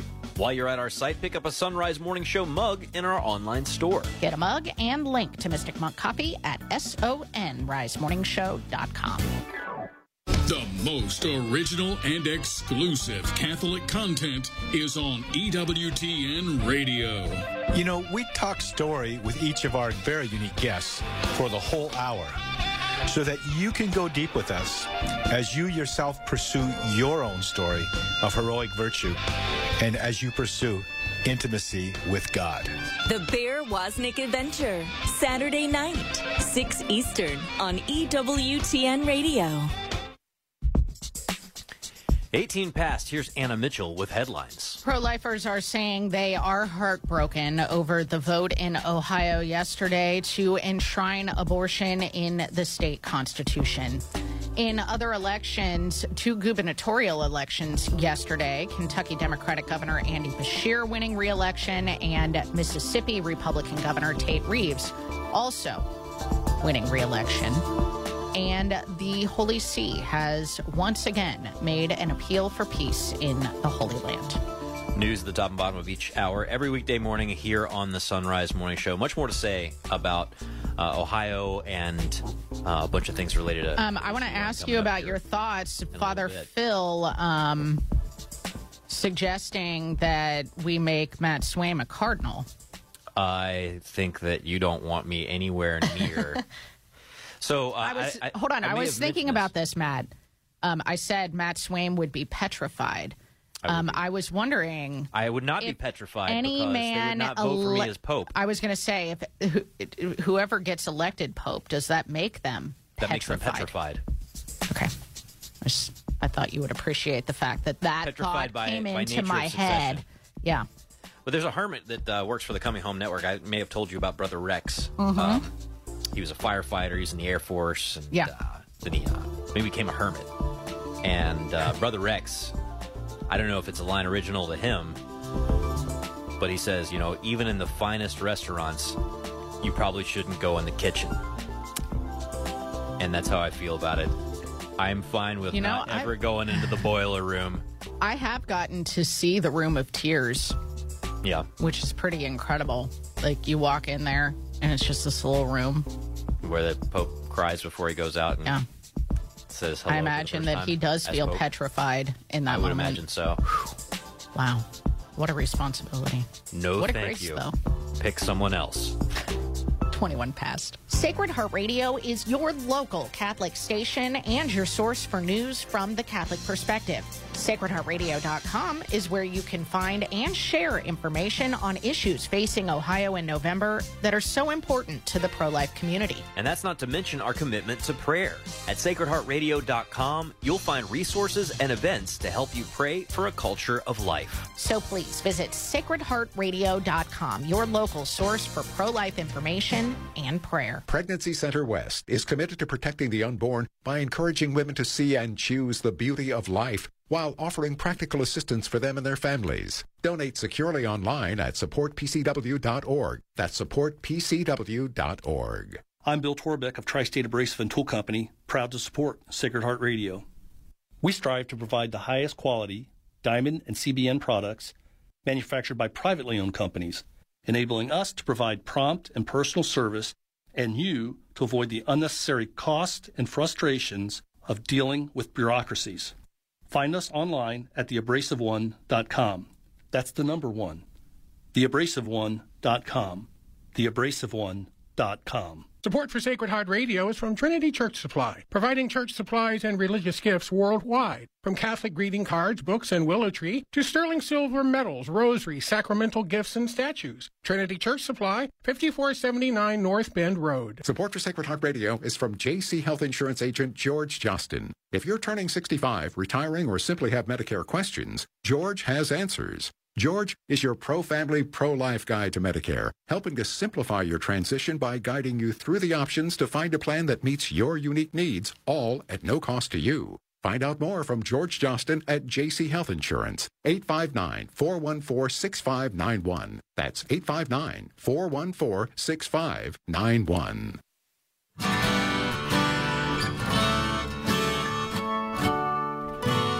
We're joined now by Marty Arlinghouse, President and CEO of the Serenelli Project in the Archdiocese of Cincinnati. And one of the very important parts of the Catholic understanding of human dignity has to do with the works of mercy and all of the aspects in which that plays out. Marty, how are you? Great. Thanks for having me. All right. So you've got a Verso Alto Award. I'm terrible at Italian. I hope I said that okay. But if you could, tell us about it. Yeah, I think that was a good pronunciation. I'm not sure myself. But we entered Serenelli Project into the Notre Dame Church Properties Initiative M.D. Keller Versalto Award competition. They had over 130 applicants from 5 different continents, and we were selected as the inaugural winner of the prize. That is pretty cool. Now, some people might say, well, what is the Serenelli Project? Why would it be awarded anything by Notre Dame? There are some people who are very familiar with what you do, but there are others who are not. Talk about the work of mercy you engage in primarily and how this got some national attention. Yeah, so I direct prison ministry for the Archdiocese. I'm in the prisons about 25 hours a week, and the Serenelli Project was born out of that because we had an inmate one time ask if a guy like him could become a priest. And the last 3 years I've been trying to put together the sort of community that would be designed for a guy coming out of prison to be able to answer all the challenges that they have when they come out of prison, and especially in practicing the faith. But then to also give them that path to being able to answer a call from God that they feel like they might have, and to give them the proper charism within the church, mostly as contemplative penitence. We're trying to create a monastic lifestyle for them, and our goal is to purchase an old abandoned church in Cincinnati. It's called Our Lady of Perpetual Help, and their work is going to be restoring that church. And that's what we submitted into the competition, was this project to purchase and restore this church, and that's why they selected us. That is pretty cool. Yeah, you're looking at Our Lady of Perpetual Help, which has been abandoned since 1989. There are a lot of these buildings around the tri-state, actually around the country, that have been sort of uninhabited and could use a little bit of restoration. As you know, if you leave a building standing, it doesn't stay the same, right? It deteriorates. But what a cool project. What a cool idea. That being said, if you want to do this and other projects related to this idea of helping to understand that these brothers and sisters of ours, who many of them have committed crimes that are, pretty horrible and pretty awful to think about, but these are our brothers and sisters. They're made in the image of God. Like, what are some of the ways that we can help you in this initiative to help recognize this and help them to, engage in their own kinds of works of mercy for other people? Yeah. First thing is to start praying with us. We're eventually going to have a page on our website for people to submit prayer requests for us to pray for, and we do pray for those who ask us of prayers. Our special charism is to make atonement for the worst and most heinous crimes committed in the world. So all the stuff that makes the news, that makes you shiver, and that's the stuff that we're praying for in a special way. But of course, we pray for everything. We pray for the reparation of all sins, and we invite people to start praying in that way. And then if they want to come join us, we always need volunteers in many different areas, from construction all the way through helping us to run programs. And of course, we also need donors because we're a nonprofit. We're not funded by anyone other than people donating to support our mission. And that goes a long way in accomplishing the goal that we have. Well, I know that some of our listeners are very excited just hearing you talk about this and some of the possibilities that this could open up for people who feel like they've been forgotten and thrown away, and that their lives are over, and maybe they want to connect with you. What's a good way to do so? If they go on our website, serenelliproject.org, we have a contact page on there that we're a very small organization, so if it goes to the general email, it's going to come to me, or it's going to come to someone who's actually going to respond, and we'll get them in the right spot in the Serenelli Project. Last thing I want to ask you, and I hate to put you on the spot too much here, but there may be some people who are thinking, we're in a crazy situation in the state of Ohio involving the culture of life with Issue 1 and elections and the whole abortion question. Why are you guys talking about, like, prison ministry today? But I bet that if you were to go through the average prison and find out how many of these men have been affected by abortion, you would find a lot of them. This is all connected. The more I think about it, the more I pray about it, the more people I meet, I realize all these problems are connected to a misunderstanding of what a human being is. Has that been something that you've been thinking about at all in the process of working on this ministry? Yeah, absolutely. We work with people that at some point in their life did not consider the dignity of another human being, and they're beginning to realize their own and the dignity of others. And I tell people a lot, I work with the most unchurched population in society, and they've really had no identity or connection with the God who made them. And unfortunately, I think that's kind of like a canary in the mine shaft that is kind of giving us a warning sign of what our general culture is becoming. And I hope that actually through something very small like the prison ministry, very hidden and tucked away, that people tend to want to throw away, that in rediscovering that human dignity at the heart of every person might begin to change some hearts and make us realize who created us and the beauty that has been endowed in a human person. Well, thank you so much, Marty Arlinghouse. We've got the Sarah Nelly Project linked at sunrisemorningshow.com. Go check them out and go subscribe so you get show notes delivered to your inbox daily, including a link to the daily video stream. 1:30. Here's Anna Mitchell with news.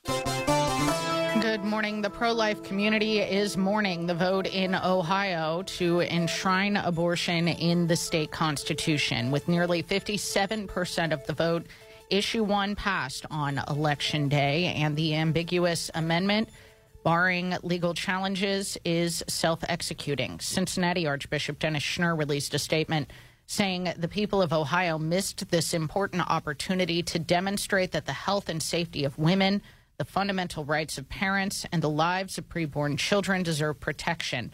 He expressed to anyone who prayed and worked to educate themselves and others. He expressed gratitude to everyone who prayed and worked to educate themselves and others about the horrific amendment. He urged everyone in the wake of this to redouble their efforts to support ministries that provide material resources and personal accompaniment to women, children, and families so that abortion ceases to be a consideration. Protect Women Ohio, the organization leading the fight to defeat Issue 1, released a statement saying, quote, "Our hearts are broken, not because we lost an election, but because Ohio families, women, and children will bear the brunt of this vote." They said, quote, "Rest assured, the pro-life movement is more united than ever. We stand ready during this unthinkable time to advocate for women and the unborn, just as we have always done." They said, "We persevere for 50 years to overturn Roe v. Wade. Ours is a movement that has always endured and always will." They say tomorrow the work starts again as we fight to be a voice for the voiceless and advocate for women and parents. In other election results, 2 gubernatorial races were decided yesterday. In Kentucky, Democratic Governor Andy Beshear won re-election after fending off a challenge from Republican Attorney General Daniel Cameron. And in Mississippi, Governor Tate Reeves, a Republican, defeated the Democrat, a public service commissioner, Brandon Presley. In Virginia, it appears likely that Democrats will control both the Senate and the House of Delegates, which could prove detrimental for the governor's proposal of a 15-week abortion ban. Meanwhile, in Washington, the House is voting to censure Michigan Democrat Rashida Tlaib over her criticisms of Israel following Hamas's deadly attack on the U.S. ally. Mark Mayfield reports. Georgia Representatives Marjorie Taylor Greene. It appears that is not going to work right now. So we will move on. 5 presidential candidates will take the stage tonight in Miami for the 3rd GOP presidential debate. Florida Governor Ron DeSantis and former New Jersey Governor Chris Christie will participate in the Miami debate. So will UN Ambassador Nikki Haley, Ohio entrepreneur Vivek Ramaswamy, and South Carolina Senator Tim Scott. North Dakota Governor Doug Burgum did not meet the RNC's criteria. Former President Trump, who is considered to be the favorite, according to polls, to win the GOP nomination, is skipping the debate. A decision from the Supreme Court is expected next year on whether people who are the subject of protective orders should be allowed to keep their guns. The case that went before the High Court yesterday involves a Texas man who assaulted his ex-girlfriend and threatened to shoot her if she told anyone. He was also the suspect in other actual shootings, but an appeals court ruled in favor of the woman's former boyfriend, saying that gun bans violate the Second Amendment. The Holy See has made another appeal for peace in the Holy Land. From Vatican Radio, Deborah Castellano-Lubov reports. Archbishop Gabriele Caccia addressed the UN General Assembly in New York on Monday on the humanitarian situation in Gaza. He reiterated that the Holy See is calling for a just peace that meets Palestinian and Israeli demands. He also expressed the Holy See's concern for the humanitarian crisis in Gaza and insisted on the need for the upholding of support and protection provided to civilians by the United Nations Relief and Works Agency. He appealed that aid and protection be able to continue. I'm Deborah Castellano-Lubov. The actors' strike could soon come to a close. According to Deadline, the Actors Union and motion picture and television studios have reportedly reached an agreement on the use of artificial intelligence. That's the news. It's now 35 minutes past the hour.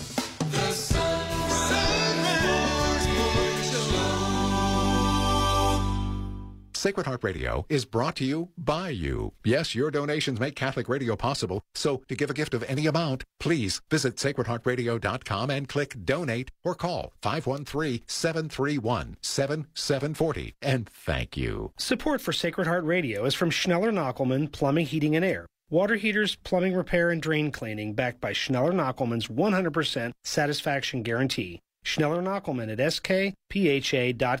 skpha.com. I have been a school sister of Notre Dame for 72 years. Most senior Catholic sisters, brothers, and religious order priests serve for years with little pay. I always taught the primary grades, and I loved it. Today, hundreds of religious communities lack retirement funds. Your gift to the Retirement Fund for Religious helps provide medications and care. Please give to those who have given a lifetime. Thank you, and God bless you 100-fold. Donate at your local parish. It's 24 minutes before the hour on this feast of St. Elizabeth of the Trinity, Wednesday, November the 8th. Your forecast is brought to you on Sacred Heart Catholic Radio by Schneller-Knockelman Plumbing, Heating, and Air, online at skpha.com. Going to be another nice day today. Right now, not too bad with temperatures in the lower 50s as you're heading out the door.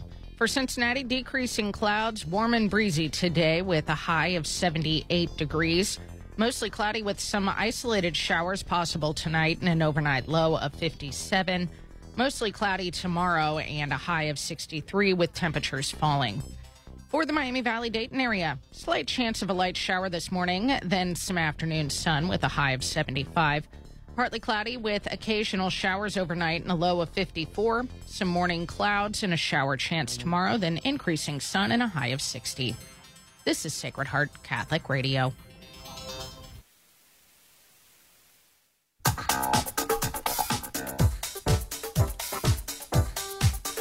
The Sunrise Morning Show continues. I'm Matt Swaim, joined now by Father Augustine Wetta. He's got a book called Pray, Think, Act. It's all about making better decisions with the help of old monks. Father Wetta, good morning. Good morning. I live with a lot of old monks, so I make lots of, better decisions than I would have otherwise.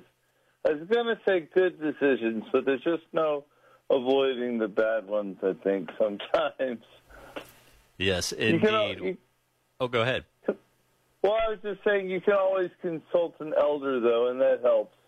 Most of my older monks have made bad decisions themselves, so they can coach me through some of the worst and more poorly advised directions in my life.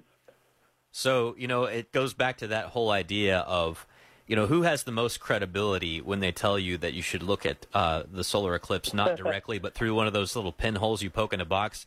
Anybody can tell you that, but the guy who went blind from doing it has more credibility on the question, if you know what I'm saying. Maybe. On the other hand, I'm not sure I'd follow his advice on anything else. That is probably true. Well, we got a story today of a brother who fell victim to lustful thoughts and had a showdown with the devil. I wonder if you could maybe talk about that story this morning. Wait, I thought this was the one about the monk who's overcome by evil thoughts. Oh, yeah, okay, yeah, we'll do that. Okay, either one. I love them all. So, well, okay. So, a brother asked one of the elders, "What am I to do? I'm a terrible monk. I eat too much. I sleep too much. I drink too much, and I am plagued by evil thoughts." No doubt he was having some sort of a showdown with the devil. The elder said to him, "Well, you may do very little, but you do it in Jesus' name. Now go back to your cell." Well, there's a lot to process there. You know, I'm sure that there are probably, I meet people all the time who tell me what bad Catholics they are. So there's some application to the laity here, too. Right. And people are always saying to me, like, well, not always, but occasionally one says, when you hear someone say, well, I don't see why I should go to confession. I just keep doing the same stuff all over and over again. And I think the point is that that you really need to focus on the positive. I was actually thinking this morning in preparation for this show that I once asked one of the old monks if he knew he was going to heaven. He was on his deathbed, and I was curious. And he said, you know, when I think back over my life and all the lousy decisions I made, I'm pretty sure I'm going to hell.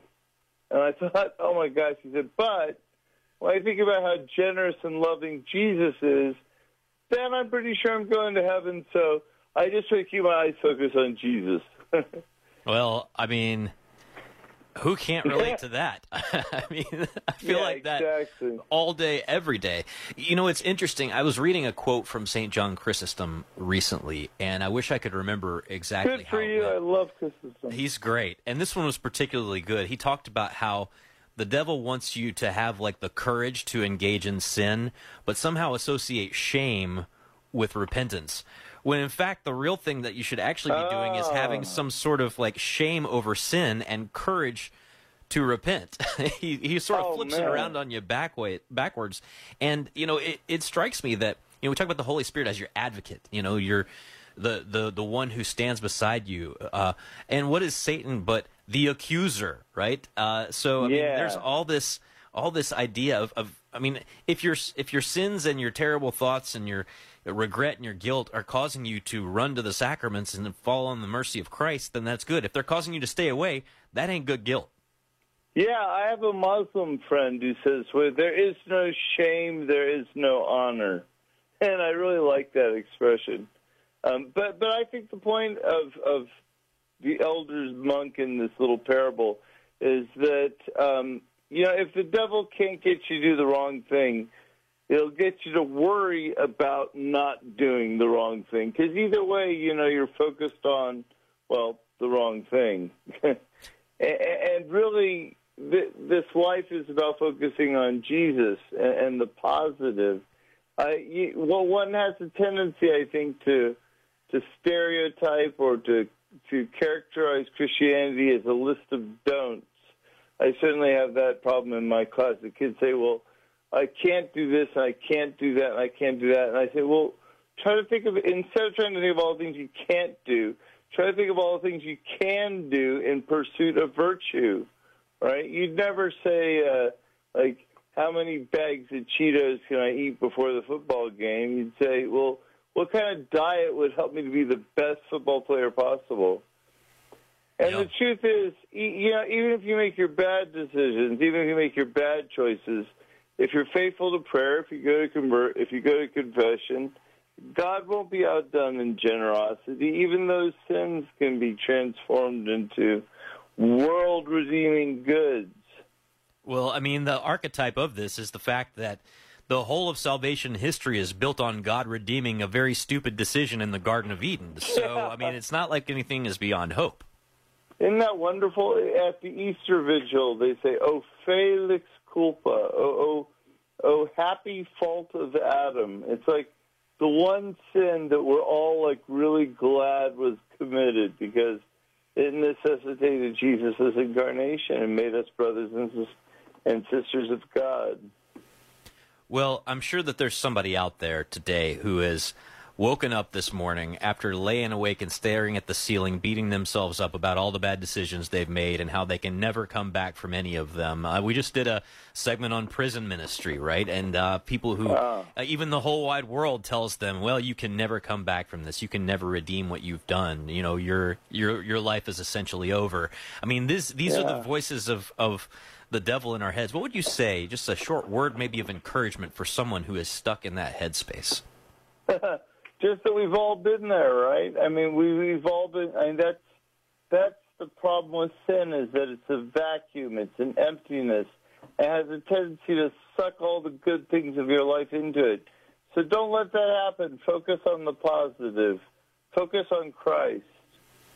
Yeah, the victor, right? The victor, not the loser, right? So, that's, yeah. I love to tell ghost stories, and at monk camp one year, I told the kids a story that was so scary none of them would go to sleep, and I had to explain to them, this battle's already won, buddy. Like, don't be afraid of anything. All you have to do is say the name of Jesus. Every demon in hell has to take a knee when you do that. We've already won. Indeed. Great stuff, Father Augustine Weta, as always. We've got your book, Think, Pray, Act, linked at sunrisemorningshow.com. It's just such a great practical resource, and I love the old monk stories. Thank you so much, Father. Have a wonderful day. You're quite welcome. You too. God bless. All right. We're going to talk more about election results, particularly as they affect the state of Ohio, coming up next. Plus, headlines with Anna Mitchell. It's a quarter till.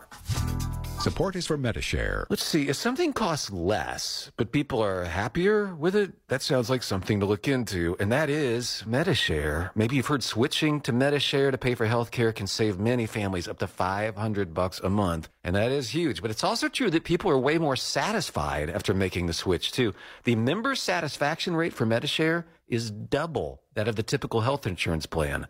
Double. Medi-Share works, too. It's been around for 30 years. Members have shared more than $5 billion of each other's bills. People love having telehealth and a huge nationwide PPO network. So, yeah, really, you can save a ton and like it better. Imagine being happy with how you're taking care of your health care. So if you're self-employed or part of the gig economy, or you just want a plan you're happy with, you can call right now. You'll get a price within 2 minutes. So see what you can save. This is a very, very smart use of 2 minutes. Here's the number you need. Call 844-55-BIBLE. That's 844-55-BIBLE. 844-55-BIBLE. Business owners are starting to think outside the box to find new customers.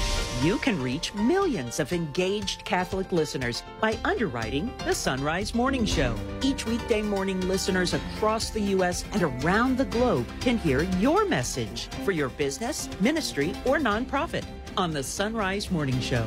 To find out how it works, email me, Leah at sacredheartradio.com. That's Leah at sacredheartradio.com. Hi, friends. Janet Williams here. Join me every Wednesday on Women of Grace Live as I welcome New Age researcher and blogger for Women of Grace, Sue Brinkman. Sue and I will be talking about all the wacky things that could distract you from your faith. Psychics, yoga, Reiki, crystals, acupuncture, Ouija boards, tarot cards, and astral traveling are just a few of the stranger things we discuss. That's why we call it Wacky Wednesday. So join us at 11 a.m. Eastern on EWTN Radio. On the next More to Life Parenting Toolkit. Parenting questions will give you the tools you need to succeed. That's later today on More to Life. Now back to the Sunrise Morning Show. 13 till. Here's Anna with headlines. The pro-life community is lamenting the vote in Ohio to enshrine abortion in the state constitution. 2 gubernatorial races were decided yesterday. In Kentucky, Democratic Governor Andy Beshear has won re-election. And in Mississippi, Republican Governor Tate Reeves has won re-election. And the House has voted to censure Michigan Democrat Rashida Tlaib over her criticisms of Israel. News at the top and bottom of each hour every weekday morning here on the Sunrise Morning Show. Just a brief follow-up to your conversation with Father Philip Michael Tangora before we get into some election things. You had talked about the idea of someone who becomes Pope being petrified. I put a little tweet out there that says, when someone is chosen as Pope, does that technically make them petrified? And I want to give a hat tip to Andrew, who responded immediately by saying, at first they are afraid. They are petrified. Indeed. So, but my immediate response is it wants to make them leave their keys. But at any rate, they gotta get some new keys. They will survive. Yeah, they will survive. They will survive for a time, anyway. We will survive the elections. I know that the morning after an election, a lot of people are doom and gloom and freaking out, and there are obviously things to be very concerned about all over the country. All over the world, really. Your whole newscast is essentially my prayer request list. Yeah. But I've been thinking about a lot of things in relation to this. As you know, Anna Mitchell, I'm not a legal and political correspondent like Ken Craycraft. That's why I do all his interviews. I'm not a journalist in journalism, newsy stuff. Investigative journalist is not what I am. Sure. It's not what I am. But I do like to focus on the question of morality and virtue and subsidiarity and what we can do in our families and in our worlds when these things happen. Abortion is increasingly widely available. It has less restrictions than ever, and nobody seems to have learned the lesson about what abortion can do. Nobody who's fighting abortion seems to have learned exactly how to comport themselves in a way that will convince others that this is a bad thing. Yeah. But even though abortion is very, very widely available, it is still not required, right? It's still not required, which means that the women in these situations who are at crossroads, so they still have a choice. They still have a choice for life. Yeah. So the question is, what are we doing in our parishes, in our homes, in our families, in our communities to make sure that a person who is in the midst of that decision right now has every single thing they need to calm their fears and make the right choice, even when the wrong choice is legal. And Matt, I've been reflecting on this a lot this morning, of course, sitting here in Cincinnati, Ohio, where voters just chose to put abortion rights into the Ohio Constitution. That one of our senators, J.D. Vance, has put forward a bill that would make birth free. And it hasn't gotten a hearing in Congress. Now, I am totally into Catholic social teaching and subsidiarity, as you were just saying, and there is so much that we can do. I mean, I was just thinking about it now, about all of I was just talking to our general manager who came in a few minutes ago, about, we have, and in fact, if listeners go to the Archdiocese of Cincinnati's website, catholicaoc.org, the front page had been dominated by a vote no on issue 1 graphic and, links to resources and things. This morning, of course, in the wake of the vote, there is a big quote from Archbishop Schnurr. It says, "Today I call on all people, and especially Catholics, to redouble our commitment to caring for women, children, and families so that someday abortion is not only illegal, but unthinkable." And then there's a link that says, "Learn more about supporting women." And there is so much that we can do in terms of here in the Cincinnati area, for instance. There are like 30-something, almost 40 pregnancy centers in the Archdiocese of Cincinnati seeking to provide material support to women who are in need of that kind of support when they find out that they are pregnant. But at the same time, we cannot just sit back and be okay with that, because you know what? They get maligned and misnamed and, just put down by the abortion industry, which has a stranglehold on the media, who just buys these these aren't, medical facilities, so we need to shut them down. They need to put signs out in front, all those things. We need to see some real work on the political side of things to help women. I keep talking about my Catholic political thought course. The role of the government is to provide for the common good, is to bring people to the steps of the church, which is their highest good. We need to be bringing people to their highest good through our government. They can't obviously take over for the church, even though they try. Even though we've let them. Yeah. Even though we've let them. But we need to be pushing our politicians. We need to be electing politicians to govern us in a way that leads humanity to its highest good. And so this is where I want to be very careful, and I don't want to be misunderstood when I say this, is that very often when it comes to the question of the sanctity of human life and the culture of life and the culture of death and all these questions, the conversation is dominated on the left by secular progressives who have an extremely distorted anthropology that is in constant flux, right? There is not like this anchored understanding of what a human being is. There is no human anthropology. Right. It's gone. It's gone. On the right, so often the loudest voices in the mix tend to come from, God bless them, our evangelical brothers and sisters who don't have a full understanding of the arguments necessary to sustain this vision of the human person and truly promote a full, comprehensive culture of life, so that we can see. I mean, for instance, this came up in some of the marriage debates. The Catholic Church teaches marriage is between one man and one woman for life, and in some of those alliances, we had to, in order to try and keep it between man and woman, to ally with certain groups, we had to drop the for life part from the conversation just so we could win on that particular question.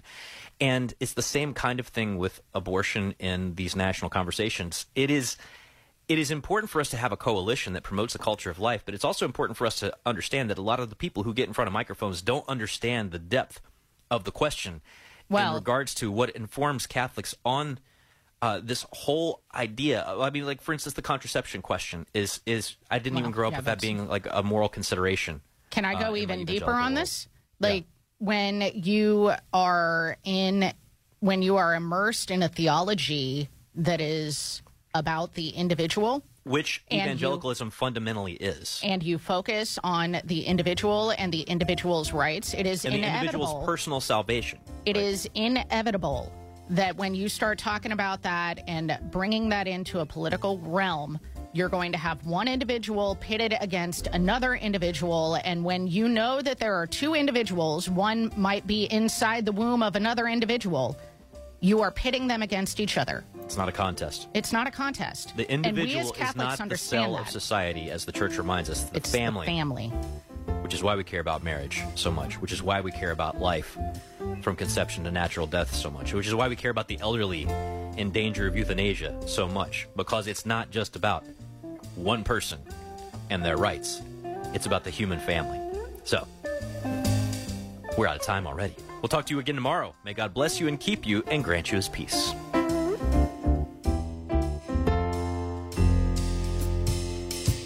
Why do so many businesses choose to underwrite Sacred Heart Radio?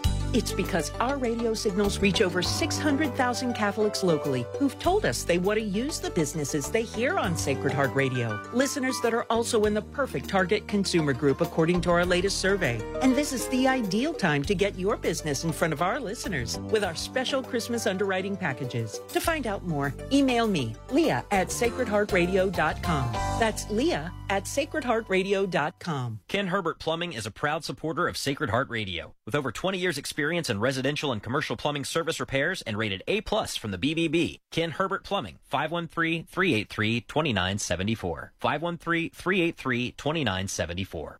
Support for Sacred Heart Radio is from Honda East. With their exclusive Life Care Plus protection, if something goes wrong with your new Honda, you're covered. Help me, Honda East. Get the car that I want. Online at HondaEastCincy.com.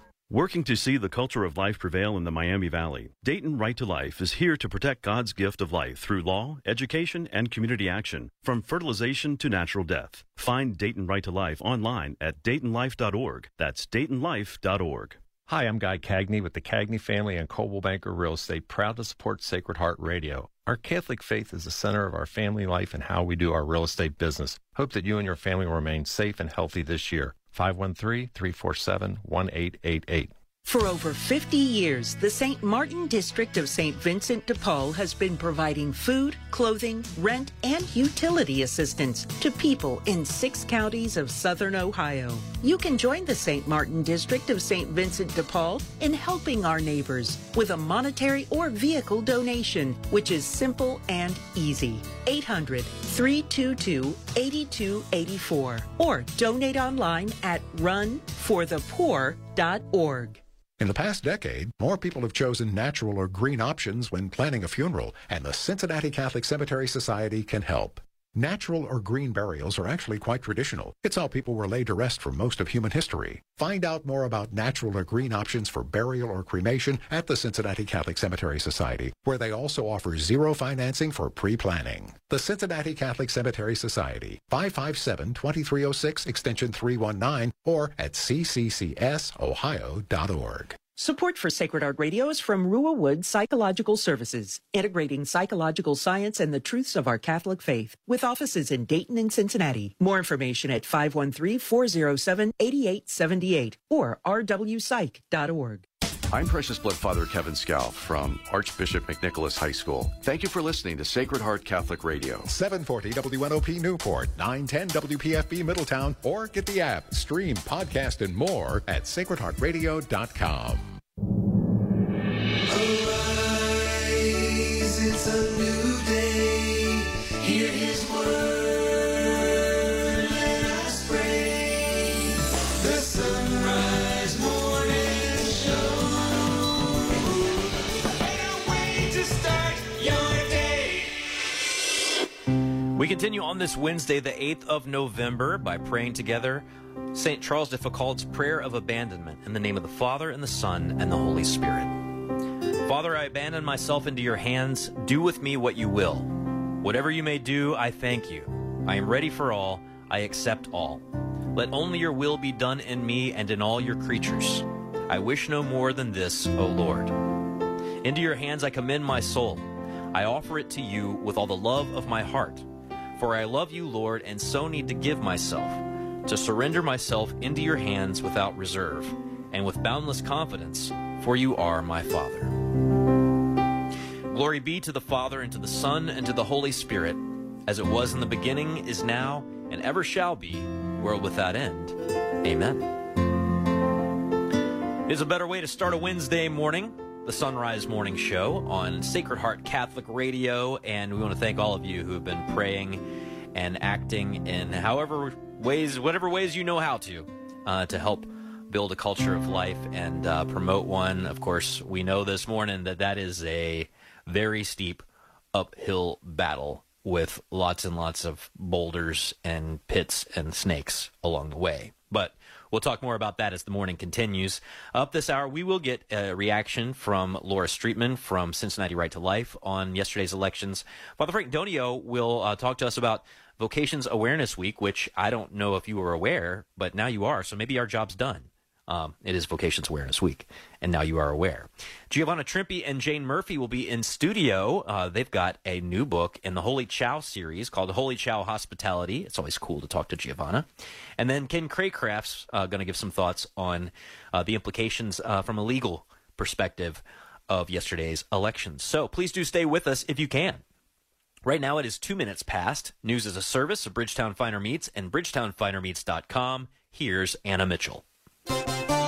Good morning. The pro-life community is lamenting the vote in Ohio yesterday to enshrine abortion in our state constitution, with nearly 57% of the vote. Issue 1 passed on Election Day, and the ambiguous amendment is self-executing. Archbishop Dennis Schnurr of Cincinnati released a statement saying, quote, "The people of Ohio missed this important opportunity to demonstrate that the health and safety of women, The fundamental rights of parents and the lives of preborn children deserve protection.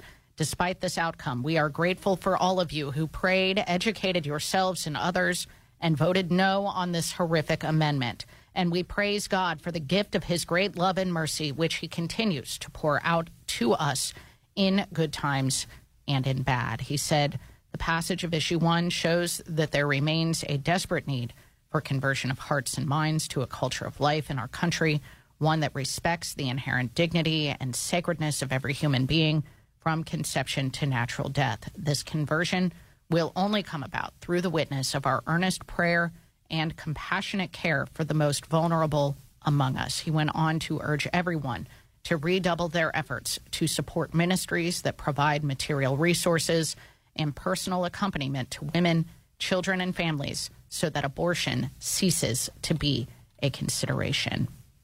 In other election results, Ohio voters also voted in favor of legalizing recreational marijuana in Issue 2. Here locally, Issue 22, a measure allowing the city to sell the Cincinnati Southern Railway to Norfolk Southern, passed. Meanwhile, voters rejected Issue 24, a measure that would have increased the earned income tax to generate funds for the development of affordable housing. Both the library and zoo levies passed easily. In Kentucky, Democratic Governor Andy Beshear has won re-election after fending off a challenge from Republican Attorney General Daniel Cameron. But Republicans won the slate of other statewide offices up for a vote in Kentucky. Michael Adams will be the new Secretary of State, Russell Coleman, the new Attorney General, Allison Ball, the new Kentucky Auditor, Mark Metcalf as Kentucky Treasurer, and Jonathan Schell as the new Kentucky Agriculture Commissioner. In other news, the Biden administration is stressing that Israel has a right to defend itself from Hamas as the administration has faced growing pressure to push for a ceasefire. Mark Mayfield has more. National Security Council spokesman John Kirby said President Biden has discussed brief humanitarian pauses with Israeli Prime Minister Benjamin Netanyahu to allow aid to get into Gaza. The White House, however, not calling for a permanent ceasefire at this time. Netanyahu has also said he would not consider a ceasefire until all hostages held by Hamas are released. This comes as Israel is bombarding the Gaza Strip and thousands of civilians have been killed. I'm Mark Mayfield. The Holy See has made another appeal for peace in the Holy Land. Archbishop Gabriele Cacha spoke at the UN on Monday, calling for the absolute protection of every civilian. He said, quote, "It is imperative that hospitals and medical facilities, refugee camps, schools, as well as places of worship and their premises are not targeted by anyone," end quote. 5 presidential candidates will take the stage tonight in Miami for the third GOP presidential debate. Florida Governor Ron DeSantis and former New Jersey Governor Chris Christie will participate in the Miami debate. So will former UN Ambassador Nikki Haley, Ohio entrepreneur Vivek Ramaswamy, and South Carolina Senator Tim Scott. North Dakota Governor Doug Burgum did not meet the RNC's criteria, and former President Trump is skipping this debate as well. 8:06 now on the Sunrise Morning Show, and Sports on Sacred Heart Radio is brought to you by Dr. Robert Berger and Beacon Orthopedics and Sports Medicine, online at beaconortho.com. Here's Paul Luckman. Yeah, not a whole lot to talk about sports-wise. How about this Cincinnati Bengals, though? They are back in the top 10 in the latest NFL power rankings, whatever that means. Cincinnati claimed the 9th spot after winning 4 in a row. Coming off wins against the Bills, the Niners, the Seahawks. Looking good. Cincinnati opens up as favorites against the Houston Texans at home on Sunday. College football rankings, they came out as well, and they are unchanged. Ohio State, Georgia, Michigan, and Florida State still the top 4 schools ranked in the nation. And pretty impressive. All schools are 9-0. All right, the sign-stealing saga around Michigan football program is it's continuing. Michigan sent documents to the Big Ten showing that Ohio State, Purdue, Rutgers all engaged in communications with the Wolverines about the signals back in 2022. So, I guess all is well. Wait, right? What does that mean? I don't know. Purdue reportedly received offensive signals from Ohio State and defensive signals from Rutgers prior to last year's Michigan Big Ten championship game. Yeah, they did this to us. Yeah, so they're saying, hey, there's this whole we're trying to get the big dog, and Big Ten has forwarded any. I'm just assuming that we can just clear Michigan's name. From all of this, I don't know. I really haven't been paying all that much attention to it, but it will continue to make headlines, and I'm sure we'll have to stay tuned.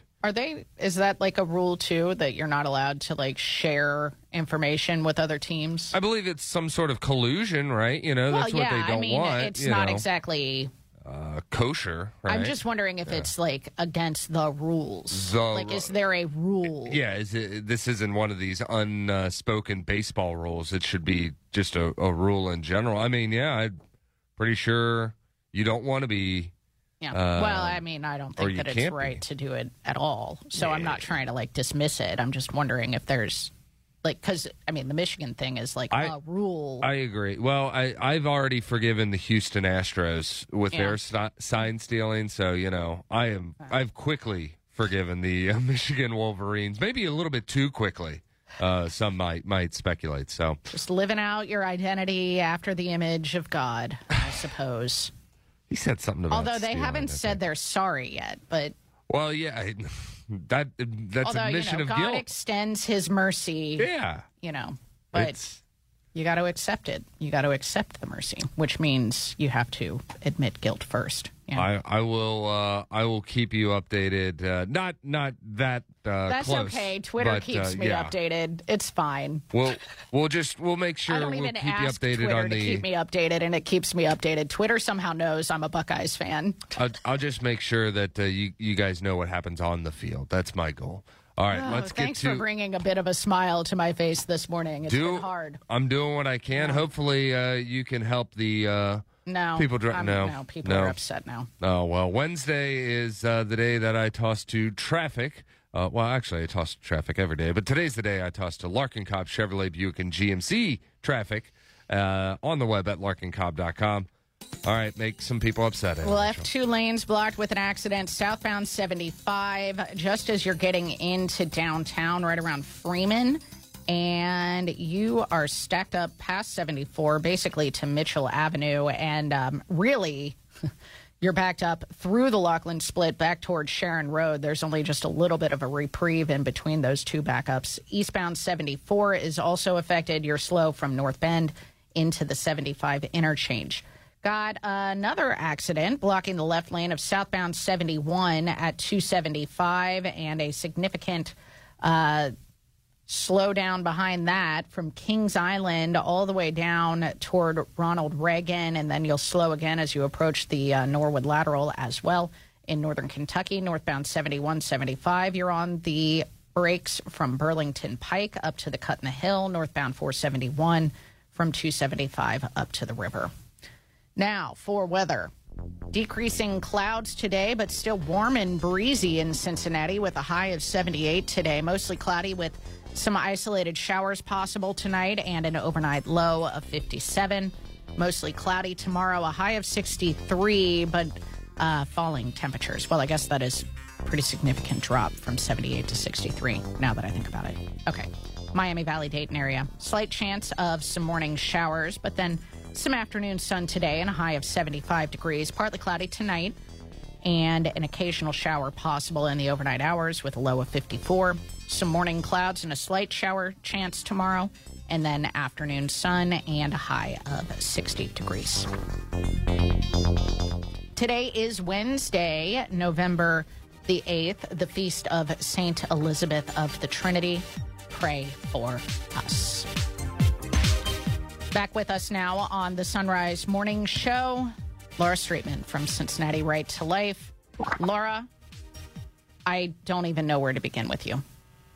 No, I really don't either, Annie. It's hard to even come on. I thought about canceling, but I thought people need to hear a voice, and for some reason it's my voice. There just are no words to express the gravity of what happened to Ohio yesterday. Is truly a grave situation. We cannot make light of it. and tried, just to even try to begin to state how purely evil this amendment is. I have no expression for it.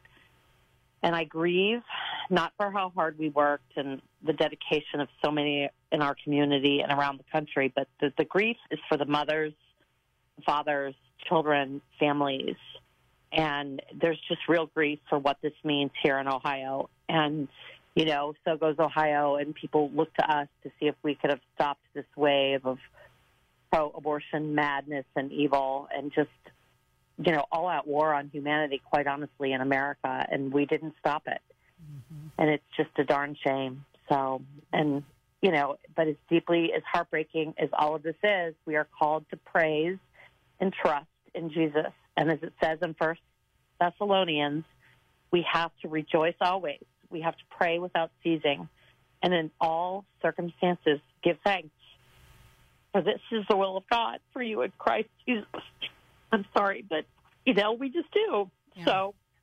Laura, I yesterday decided that I needed to do something to kind of, get outside. I took my kids to the zoo. And who I ran into at the zoo was Donna Murphy from Heaven's Gain Ministries, and she had spent her morning working at the polls, and then she was coming with some grandchildren to the zoo, and we ran into each other there, and we're talking for a little while, and she had something very wise to say to me while we were standing there. Our kids are playing on hippo statues. Was she brought up the verse in Romans where St. Paul says, where sin abounds, grace abounds all the more. And she said, if we lose today, I have to trust that God has a greater good to come out of this. And, on a morning like the morning that we're having right now, Laura, I think it's hard to have that vision, but we do. We have, as you were just saying, we have to trust. We have to trust that the Lord has bigger plans here. Yes, I couldn't agree more. And, Mother Teresa, who is a hero to so many of us in the pro-life movement, we know she said, God doesn't require us to succeed. He only requires that you try. And his plans are mysterious to us. We don't understand them. And I know, Annie, in your life, I know in my life, we have stories after stories where God stepped in at times we never imagined in dark places. And, and that was part of the plan.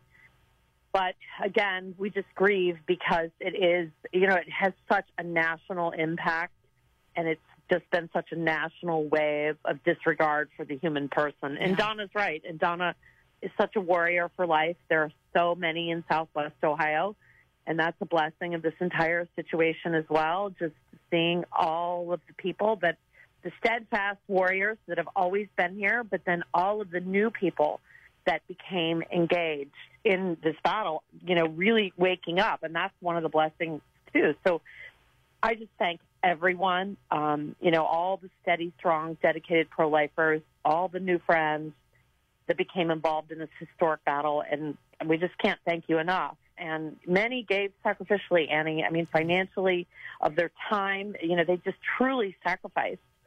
And we wouldn't have been able to do all we did without the sacrifice from so many. And here's something, Annie, I think that we should all do as well. We need to thank our pastors.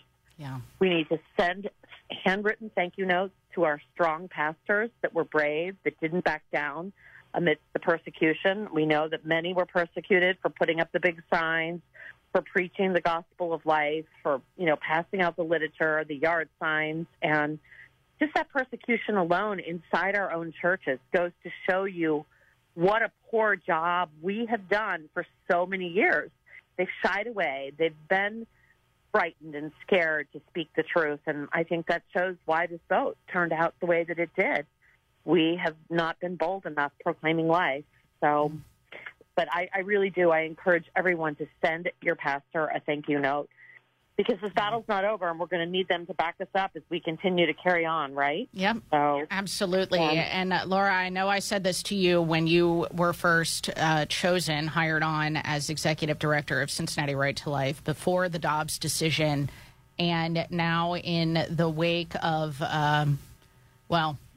just a truly sad day in Ohio we could have never imagined that this would be where Ohio would go in the wake of the overturning of Roe v. Wade. But I absolutely believe that you, with your background in working with women in need, are the right person to be at Cincinnati Right to Life. I know you didn't want to be a campaign manager, but now we get to work again, renew our efforts to establish a culture of life, to encourage a culture of life, so that even if abortion is legal in our state, that we can help women make abortion unthinkable, that this is not an option for them because they want to choose life for their children.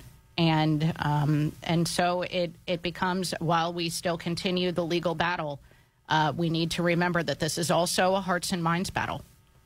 You are exactly right. And just yesterday alone, Annie, standing at my polling location, I had many conversions of people that wanted to stop and talk about it. They didn't understand. They wanted to know if what they had heard on TV was in fact the truth, and would this really allow abortions through all 9 months. And of course, there were many obstinate people, and there was much persecution, but there were many hearts and minds changed. And I made new friends. I have new phone numbers, new relationships, just from being there. I don't doubt that with you. Well, I mean, that's where we are going to go from here. And it's one person at a time, right? Yeah. Jesus originally called the 12, and look at our church has flourished. And that is what we are all called to do, is go to one person at a time. And I gave a talk a couple Saturday nights ago in another part of the state.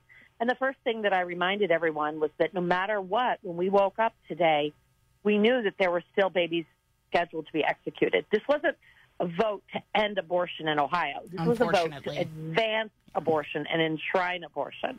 Yeah. So we know today, right now, in the parking lot on Auburn Avenue at Planned Parenthood, there are women pulling in there that just want that one last bit of hope, that one last smile, someone saying to them, you are beautiful. You don't have to enter those gates of hell and exterminate your preborn child.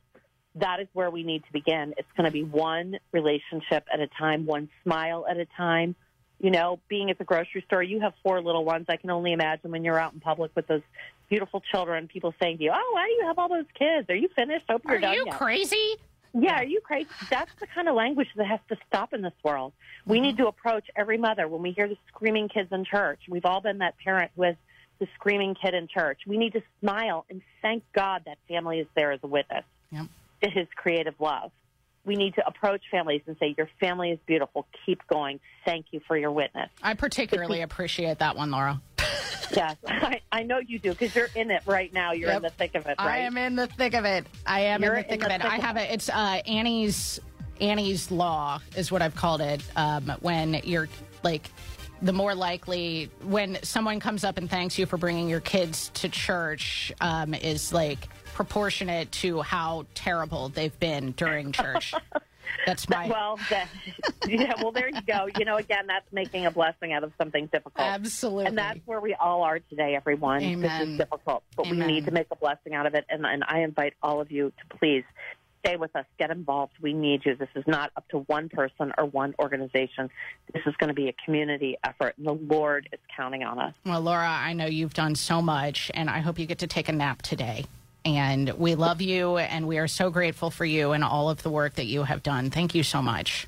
Well, thank you so much, and we thank all the people that have helped. So thank you, and God bless you for your voice for life. You too, Laura. Thank you. All right, it's 22 past. We're back right after this. Food makes the party, and you can find the perfect party foods at Bridgetown Finer Meats, a proud supporter of Sacred Heart Radio. From mini sandwiches to their jumbo pretzel sandwich, meat and cheese or vegetable and relish trays, Bridgetown Finer Meats can make hosting a party a breeze. And choose your wine while you're there. The BFM Wine Shop has high-quality wines from all over the world. Bridgetown Finer Meats on Bridgetown Road, 513-574-3100, on the web at bridgetownfinermeats.com.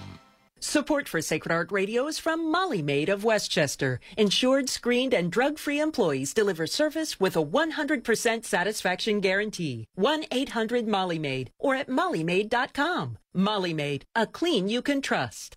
Support for the Sunrise Morning Show is from Visiting Angels. Visiting Angels provides experienced, compassionate care to millions of aging adults nationwide by keeping them safe and healthy in the comfort of their own home. Whether it's a short break for caregivers or for long-term assistance, Visiting Angels provides hygiene, meals, light housework, companionship, and more. And services are available up to 24 hours per day. Visiting Angels, online at visitingangels.com. That's visitingangels.com. Franchise opportunities available. All are precious in God's sight, no matter our age, race, ability, or residence. Yet many lives are threatened, especially in the womb. Cincinnati Right to Life works to protect the good gift of life at every age and every stage. For more information, go to cincinnatirighttolife.org.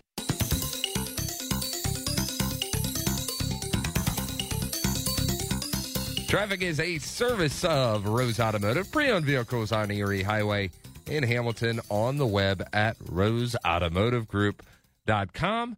I'm so sorry. I walked out to say hi to Giovanna Trimpe, who is going to be joining us in studio here in a couple of minutes. All good. And I completely forgot that I have to traffic. Yeah, you toss to my sports all the time, so I can toss to traffic twice. Thank you, Paul. You're very Thank welcome. you, Paul. All right, still got that accident blocking the left two lanes of southbound 75 at Freeman. And you're stacked up off and on all the way back to Loveland, Madeira. Glendale, Milford is what I was thinking. Eastbound 74 slowing from North Bend into the 75 interchange. Southbound 71, they've cleared up the accident. No, they haven't. Left lane blocked with the accident right around the Norwood Lateral, and you're off and on heavy and slow back toward Kings Island, actually, and then northbound in northern Kentucky, northbound 71, 75 slowing from Burlington Pike up to the river, northbound 471 from 275 up to the river. Now for weather. Decreasing clouds, but warm today, a high of 78 in Cincinnati, mostly cloudy with isolated showers tonight, an overnight low of 57, mostly cloudy and cooler tomorrow with a high of 63. For the Miami Valley-Dayton area, afternoon sun today and a high of 75. Partly cloudy with occasional showers overnight and a low of 54. Afternoon sun again tomorrow. Slight shower chance early in the day with a high tomorrow of 60 degrees. Let us continue to pray for a culture of life in Ohio. In the name of the Father, and the Son, and the Holy Spirit. Amen. Ever-living God, you give life and desire a future for all your children. Take hold of our nation, state, and community, and awaken in every heart awe for the gift of life. Send your Spirit to strengthen us with wisdom and fortitude as we defend mothers and children in Ohio from laws that disregard their health and safety. Mary and Joseph trusted in you and welcomed Jesus into our broken world. Father, we ask their intercession to protect the preborn and their mothers and to guide all parents in raising their children. May they help us build a civilization of love by upholding the sacredness of life, preserving parental rights, and accompanying pregnant women in need. We ask this through Christ our Lord. Amen. Our Lady, Mother of the Family, pray for us. Saint Joseph, protector of the unborn, pray for us.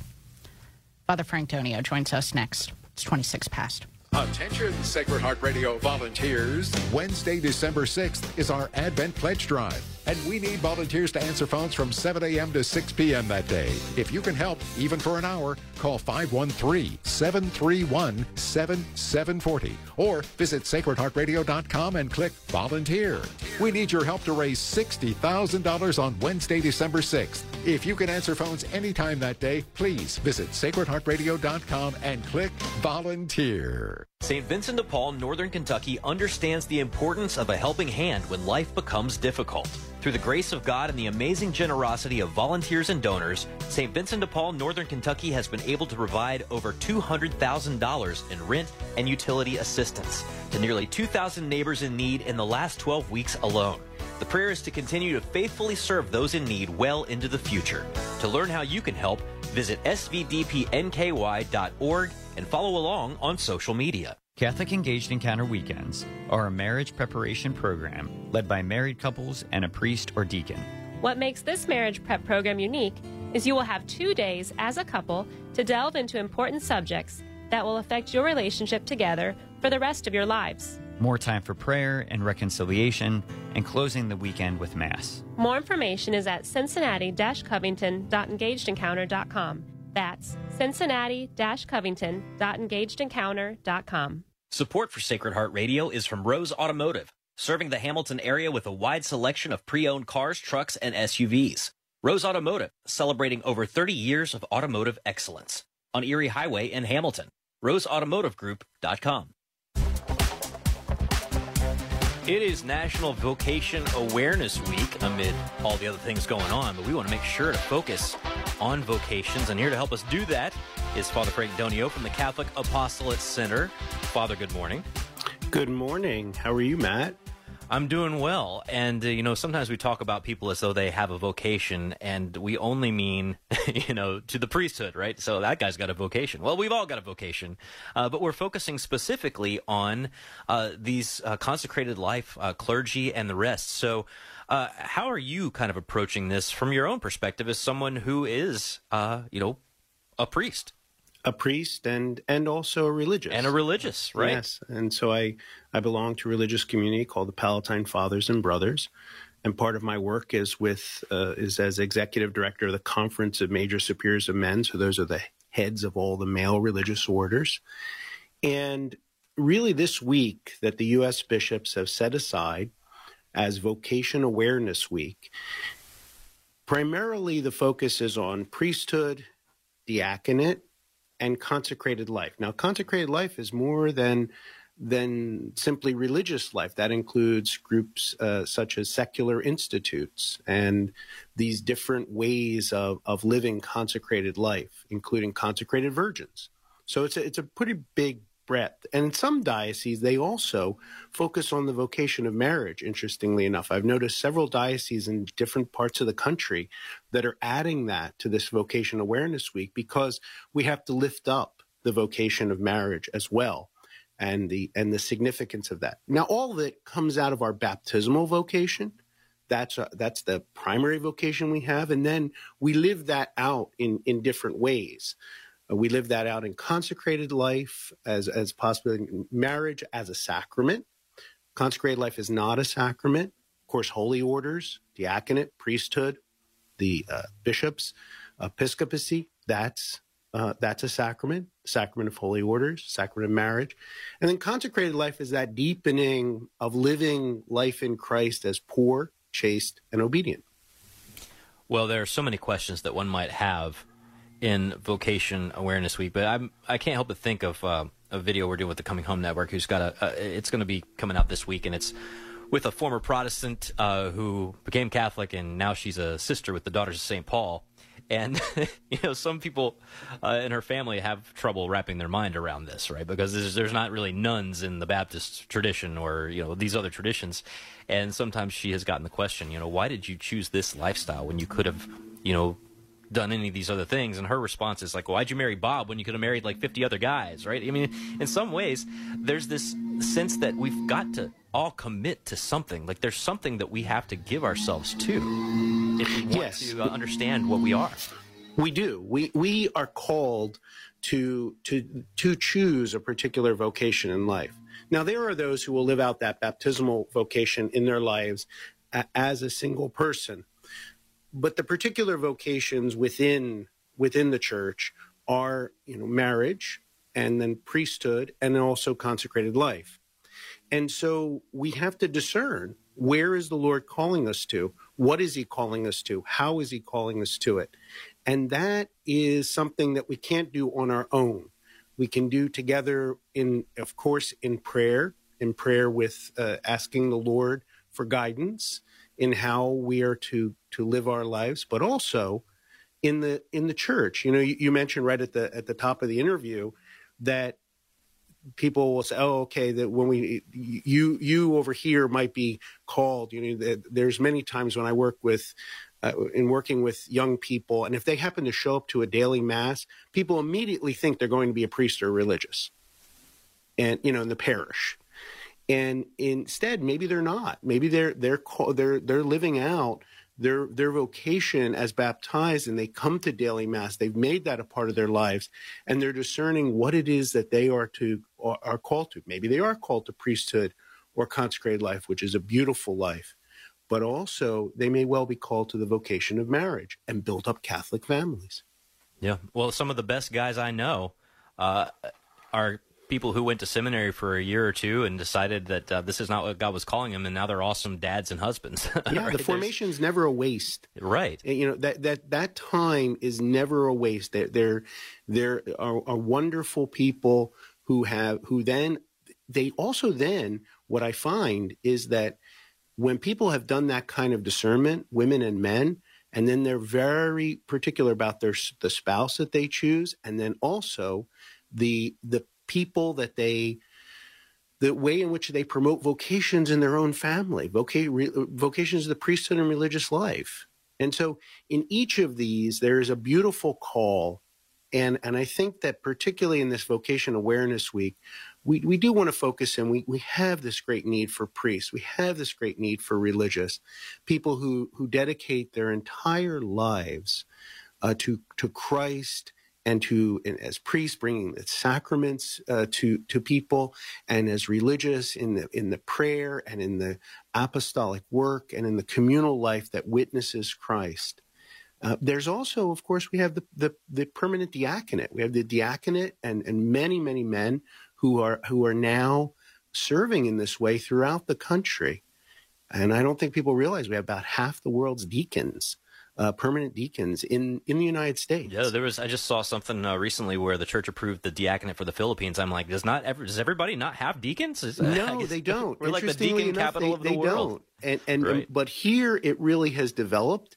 And again, here are these mostly married men, sometimes single, and have committed to celibacy. But they live out this vocation in a way that's really beautiful. So in all of these ways, we have such need for the sacraments. We have such need for the work of religious, as well as then the beauty of marriage and family. So in all of these things, I think it's important for us during this week to pray, but also to encourage people when we see them, because any of the studies have shown around vocations of the priesthood and consecrated life, that it's been the encouragement of 4 or 5 people. Because one of the things that I see now is that there are people who actively discourage young people from even thinking about it. I see it all the time. And we have to make that. We really have to, as active Catholics, really have to make that shift and do that kind of encouragement. And not falsely encourage either, because we're desperate, right? But to really see people, to really see what God is doing.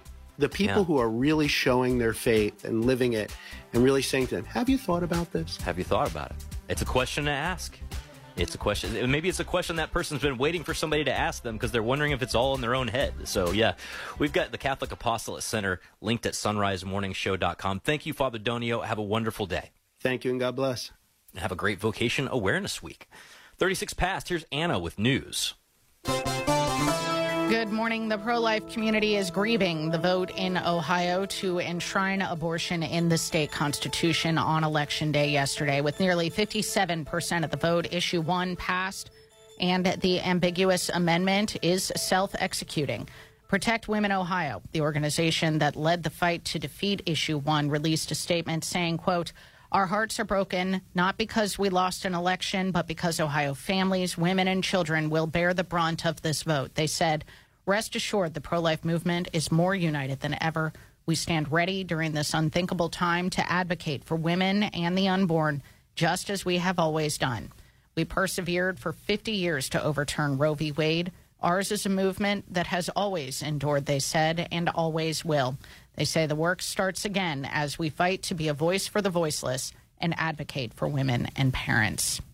Cincinnati Archbishop Dennis Schnurr released a statement saying the people of Ohio missed this important opportunity to demonstrate that the health and safety of women, the fundamental rights of parents, and the lives of preborn children deserve protection. He expressed gratitude for all those who worked to educate themselves and others and vote no on this amendment, and urged everyone now to redouble their efforts to support ministries that provide material resources and personal accompaniment to women, children, and families so that abortion ceases to be a consideration.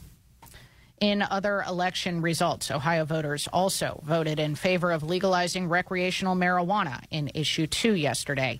Locally, Issue 22, a measure allowing the city to sell Cincinnati Southern Railway to Norfolk Southern, passed. Folks rejected Issue 24, a measure that would have increased the earned income tax rate to generate funds for the development of affordable housing. Both the library and zoo levies passed easily. In Kentucky, Democratic Governor Andy Beshear has won re-election after fending off a challenge from Republican Attorney General Daniel Cameron. But Republicans won the slate of other statewide offices that were up for a vote yesterday in Kentucky. Michael Adams will be the new Secretary of State, Russell Coleman, the new Attorney General, Allison Ball, the next Kentucky Auditor, Mark Metcalf as Kentucky Treasurer, and Jonathan Schell as the Agriculture Commissioner. 8:38 now on the Sunrise Morning Show, and Sports on Sacred Heart Radio is brought to you by Dr. Robert Berger and Beacon Orthopedics and Sports Medicine. Here's Paul Ackman. Thank you very much, Anna Mitchell. College football latest rankings are out, and nothing's really changed. Ohio State Buckeyes still the top team, followed by Georgia, Michigan, and Florida State. And despite securing a key win against USC, Washington sits on the outside at 5th for the second straight week. All 5 schools sit at a perfect 9-0. Blue Jackets hit the ice tomorrow night. Team faces the Dallas Stars at Nationwide Arena. Staying in Columbus news, Columbus Crew fell last night to the Atlanta Union 4-2 in the MLS playoffs. Club will play a decisive Game 3 on Sunday at Lower.com Field, with the winner advancing to the semifinals. FCC already sitting in the semis, waiting for the winner of Philadelphia versus New England. Let's check in on sports. We got more on the Sunrise Morning Show right after this.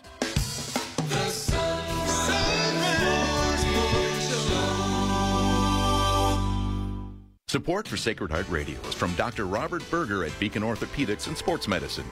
Dr. Berger has been recognized by Cincinnati Magazine nearly every year over the past 20 years as one of the top physicians in orthopedic surgery, and he serves as team physician for Xavier University, Mount St. Joseph University, and LaSalle High School. Dr. Berger treats patients of all ages at the Beacon West office on Harrison Avenue and on the east side at Cincinnati Sports Club. For more information, 513-354-3700. Online at beaconortho.com. Sacred Heart Radio is blessed to have the support of Larkin Cobb Chevrolet Buick GMC in Eaton, Ohio, offering a wide range of new and used cars, trucks, and SUVs with on-site financing. Larkin Cobb, close to Eaton, Richmond, Dayton, and Brookville. On the web at larkincobb.com.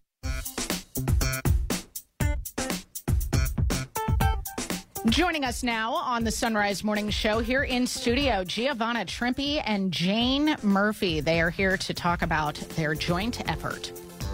A new cookbook, Holy Chow Hospitality, and it's a cookbook full of reflections on the theme of hospitality. You can find it online at holychowcookbooks.com. Giovanna, Jane, so good to see you. Thank you for coming in. Good morning. Thanks for having us. Thank you. Absolutely. So, Giovanna, you have been on the show any number of times, and this is now the third installment in what I'm calling the Holy Chow movement. That's right. That's a good word. I'm a big fan of both the original Holy Chow and the gluten-free Holy Chow cookbooks. Use them both quite a bit. What made you want to have a cookbook that focused on this theme of hospitality? Good question. I really did not want to do this book, actually. So I had my friend approach me in church, where, you know, how can you say no in church, right? Yeah, it's and true. She asked me, she told me that I should write a book about hospitality. And I said, oh my gosh, no, I don't think so. I don't want this, I'm done. Well, about a month later, she approached me again, and I think the Holy Spirit spoke to me and said, give her a chance, listen to her. So I did. And I said, Jane, if you, because I know she's a great writer. She's an amazing writer. She has a master in English literature. So I said, Jane, we are going to write this book. We are going to write the book. Nice. Not just me. Right? And that's how it started. And That's and awesome. hospitality is really an art, but it's gone. Hospitality is just gone. People it's a don't lost art. Yeah, they don't even understand what that means sometimes. They'll ask Yeah. me, what do you mean? I said, well, invite your new friend, your new neighbor, bring him over, bring him some cookies. Or just perhaps the other day, I let somebody in my line. I was at Walgreens, and he had one product in his hand. So I said, you can go ahead. I had 10. Well, it happens to take even longer than went with one product in my basket. But you know what? I was happy. He was so thankful. He kept saying, thank you, thank you. I said, that's fine, thank you. So anyway, I think hospitality needs to be just bring it back. Bring it back. Absolutely. So there are pages of recipes, and each one coupled with a reflection on Scripture, which, Jane, you wrote. So tell us about these reflections and how you went about writing all of them. Sure. Well, Giovanna and I have joked that we have really kind of embraced the Martha Mary roles throughout working on this. And I get to be Mary. That's so that awesome. means I have gotten to sit at the feet of Christ. So I've spent a lot of time in Eucharistic adoration thinking about the times that Jesus was both host and guest. And there's a lot of them. The man went out to eat a lot. Yeah. But just saying, if you go through the Scriptures, things are around the meal. Our faith centered around a meal. So I spent time kind of looking, where did these give and take, like hospitality comes from guest-host relationship or guest-stranger, making a stranger a friend. It's like, when did Jesus do that? When did he experience that? And then kind of thought about, what keeps me from doing it? Well, it's silly things like, I'm embarrassed of my couch, or my food isn't as good as Giovanna's. I can't keep my kids from putting their toys on the floor. Yeah, exactly. It's the little things. And then you look at what Jesus, is telling us. It's like, move beyond that. Hospitality, a lot of it comes down to works of mercy, reaching out to others, putting others first, and serving their needs. And it has been such a blessing working with Giovanna and just looking at, we need to be together. The theology of the body. We're made for relationship with God, and we're made for relationship with each other. And we are in a time of great division. COVID moved us farther apart. People are lonely. I was blessed to sit with the Scriptures and say, all right, Jesus, when were you lonely? When did you reach out to the lonely? How do we do that today? That's beautiful. How do we get past our own little quirks and extend mercy, do those acts of mercy, extend hospitality? And I have to admit, I am rather grateful for the appendix in this cookbook, how to set a formal table, a checklist on how to provide good hospitality, ways that you can make your guests more comfortable, how to serve a multi-course meal. What? I've been to a Giovanna multi-course meal, and even I can do this, Giovanna. I'm not really sure. I'm sure you can. How did you come up with the recipes that you wanted to put in this cookbook? It wasn't too hard because we started watching my favorite movie, The Chosen. Oh, nice. And so I was watching every movement they made with food. Every time they had a party or get together. And the main thing was wine. Not water, wine. Yes. The water was like, I don't think so. The wine was like the wedding at Cana was my favorite ever part in the movie. So we took ideas from that. But also just the first few recipes are easy that Jesus would be eating at the time, in those times. And so I started thinking about that, looking up, researching what they would have eaten. So that's how I came up with most of them. And then Jane has some as well. And I had a couple of friends who did some of the desserts. That, of course, they wouldn't have that at the time.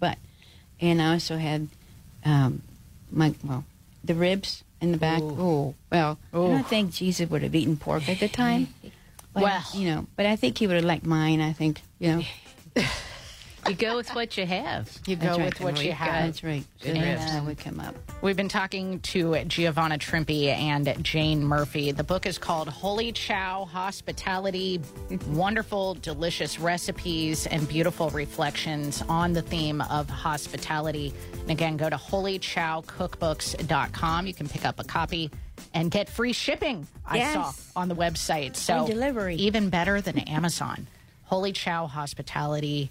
Giovanna, Jane, it was so good to have you. Thank you for coming in. Thank you. Thank you. It's an honor. Thank you. All right, it's 12 till. Ken Craycraft joins us next. This is John Kennedy, a State Farm agent serving Northern Kentucky and Cincinnati and a proud supporter of Sacred Heart Radio. Whether it's home, auto, or life insurance, I can help with any of your insurance needs. I can be reached at 859-485-2000 or online at johnkennedyinsurance.com. Pregnancy Center West is committed to protecting the unborn by encouraging women to see and choose the beauty of life while offering practical assistance for them and their families. Donate securely online at supportpcw.org. That's supportpcw.org. Looking for a special gift for a loved one this holiday season? Consider an offering of rest, prayer, and a time for reflection. Give the gift of a weekend retreat at the Jesuit Spiritual Center, a time to get away from the busyness of life and embrace God's love and mercy. Call now at 513-248-3500 for more information. That's 513-248-3500, 513-248-3500. Many times, the death of a loved one occurs while they are away from home. Depending on the distance, this expense could cost their family tens of thousands of dollars. To help families, the Cincinnati Catholic Cemetery Society offers the Travel Plan, which assists in bringing home a loved one if death occurs more than 100 miles from their residence. A reasonable one-time fee provides a lifetime of coverage. Find out more about the Travel Plan at the Cincinnati Catholic Cemetery Society, 557-2306, extension 319, or online at cccsohio.org. Sunrise Morning Show legal and political analyst Ken Craycraft is with us now. He is a professor at St. Mary's Seminary. He writes for the Catholic Telegraph and our Sunday Visitor, among other publications. Ken, good morning. Good morning, Annie.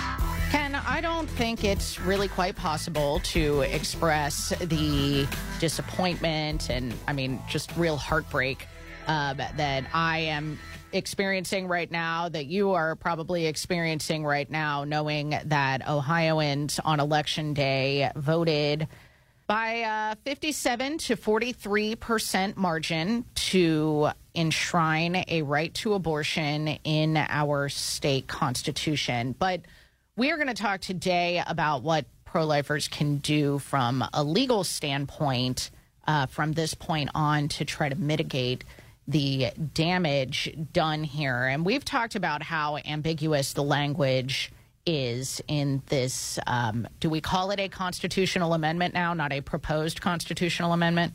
Yeah, it's self-executing, so essentially that's it. That doesn't mean it can't be challenged and its effect stayed by the court, but it is a constitutional amendment by its terms. It's self-executing. Well, you're kind of answering my first question, which is, can this language be changed at this point, or does it go into the Ohio Constitution as is? The language cannot be changed. What could happen is, and there are a number of different ways that that Ohio pro-life people in Ohio can challenge this. One of which is to challenge the entirety of the amendment because of ambiguous terms. So the court could not change terms, but if the Ohio Supreme Court were to find under a challenge, it would have to be a challenge of the language, that there is language in it that is so ambiguous that it's not possible to understand what is and is not permitted under the constitutional amendment, then the constitutional amendment cannot stand under other provisions of the Constitution, which require laws to be clear. And that's a fundamental aspect of any law. A law has to be clear in order to be enforceable, because people have to know what is and is not permitted. Under this statute, or under this amendment, I would argue that it isn't clear what is and is not permitted. And so I expect challenges to the language of the amendment just on its face as a first sort of line of response to it, to ask the Supreme Court to strike it down because the language is ambiguous. The court can't change the language, but it could, in principle now, I'm saying strike it down. I'm not saying that any of the things that I'm suggesting this morning will happen, but I'm suggesting these are things that could happen, and these are lines of attack. Is this something that the Ohio Attorney General would do, or would it have to come from someone else? I think that the Ohio Attorney General could do it himself. Now, I'm on thin ice a little bit here, but I think that it could be something that could be done by the Ohio Attorney General, because I think the Ohio Attorney General could argue that he has standing because it's his job to enforce the provisions of the constitutional amendment, and that would give him standing to sue, because he wants to ask the court, I don't even know what I'm supposed to do, and therefore it shouldn't be a valid amendment. Now, can the Ohio legislature do anything in terms of passing laws? I can't imagine that they can challenge it, but can they pass some laws to mitigate the damage done by this amendment? I think there are a number of things that they can do, both to mitigate the damage and to call the bluff on the supporters of the amendment. First of all, they could pass laws that referencing the amendment that require parental notice, for example, because we have said all along that pregnant individual opens the door for minors to get abortions without their parents' consent. Well, the Ohio legislature could pass a law that says, with reference to this amendment, a individual is defined as someone over the age of 18 or 21, 18, for example, or to go the other direction, that anyone under the age of 18 requires a parent's consent or at least notification. And on its face, the constitutional amendment would forbid that, but the supporters have said that it wouldn't. So that's one way that it could be done. Of course, that law would be challenged immediately by the people who have all along been saying individual doesn't mean minor. Right. They would challenge that law and say individual does mean minor, because we know that they've been lying all along. Another thing that the legislature could do is require reporting abortions of minors to the Ohio Secretary of Health and Human Services or to some other Ohio official. So if a minor comes in for an abortion, Planned Parenthood or whatever abortion mill is performing the abortion would be required to report to an Ohio health authority that that minor came in for an abortion. And this is actually a very important provision, because that, as it's written, the new amendment protects rapists, it protects child molesters, and that's something that is against the interests of the state. And so you could see the Ohio legislature passing a law like that address the problem of minors performing an abortion. Yeah, well, I mean, would that immediately be challenged? Because I'm looking at the language of this amendment, and the state shall not directly or indirectly burden, penalize, prohibit, interfere with, or discriminate against either an individual's voluntary exercise of this right or a person or entity that assists an individual in getting this right. So it will be challenged, but again, if it is challenged, or when it is, and it goes to a court, then that's when a court will look at the amendment itself and say that the language is so ambiguous it doesn't tell us how this law would fit into it. So a well-crafted law could be a way into mitigating the damage done to it, or short of that, or actually beyond that, call into question the legitimacy of the law, of the amendment itself, because the amendment is so ambiguous, or possibly because it violates other rights enshrined in the Constitution. That's something an Ohio constitutional attorney is going to have to look at.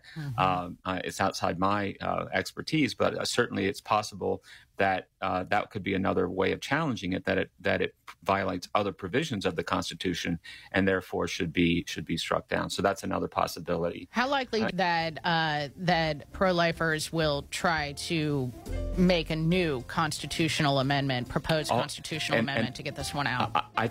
I think it's highly likely, and I think we're going to see another proposed constitutional amendment in the next election, reversing this one. I'm very confident that that's going to happen. Absolutely. Well, we got to keep up the prayers for Ohio, keep up the prayers for 2024, because we know a lot of other states are facing similar situations that Ohio just experienced. We've been talking to Ken Craycraft And you can find him linked at sunrisemorningshow.com. Ken, really appreciate your analysis this morning. Thank you.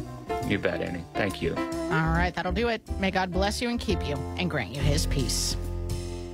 Support is from Medi-Share. Let's see, if something costs less, but people are happier with it, that sounds like something to look into, and that is Medi-Share. Maybe you've heard switching to Medi-Share to pay for health care can save many families up to $500 a month, and that is huge. But it's also true that people are way more satisfied after making the switch, too. The member satisfaction rate for Medi-Share is double that of the typical health insurance plan.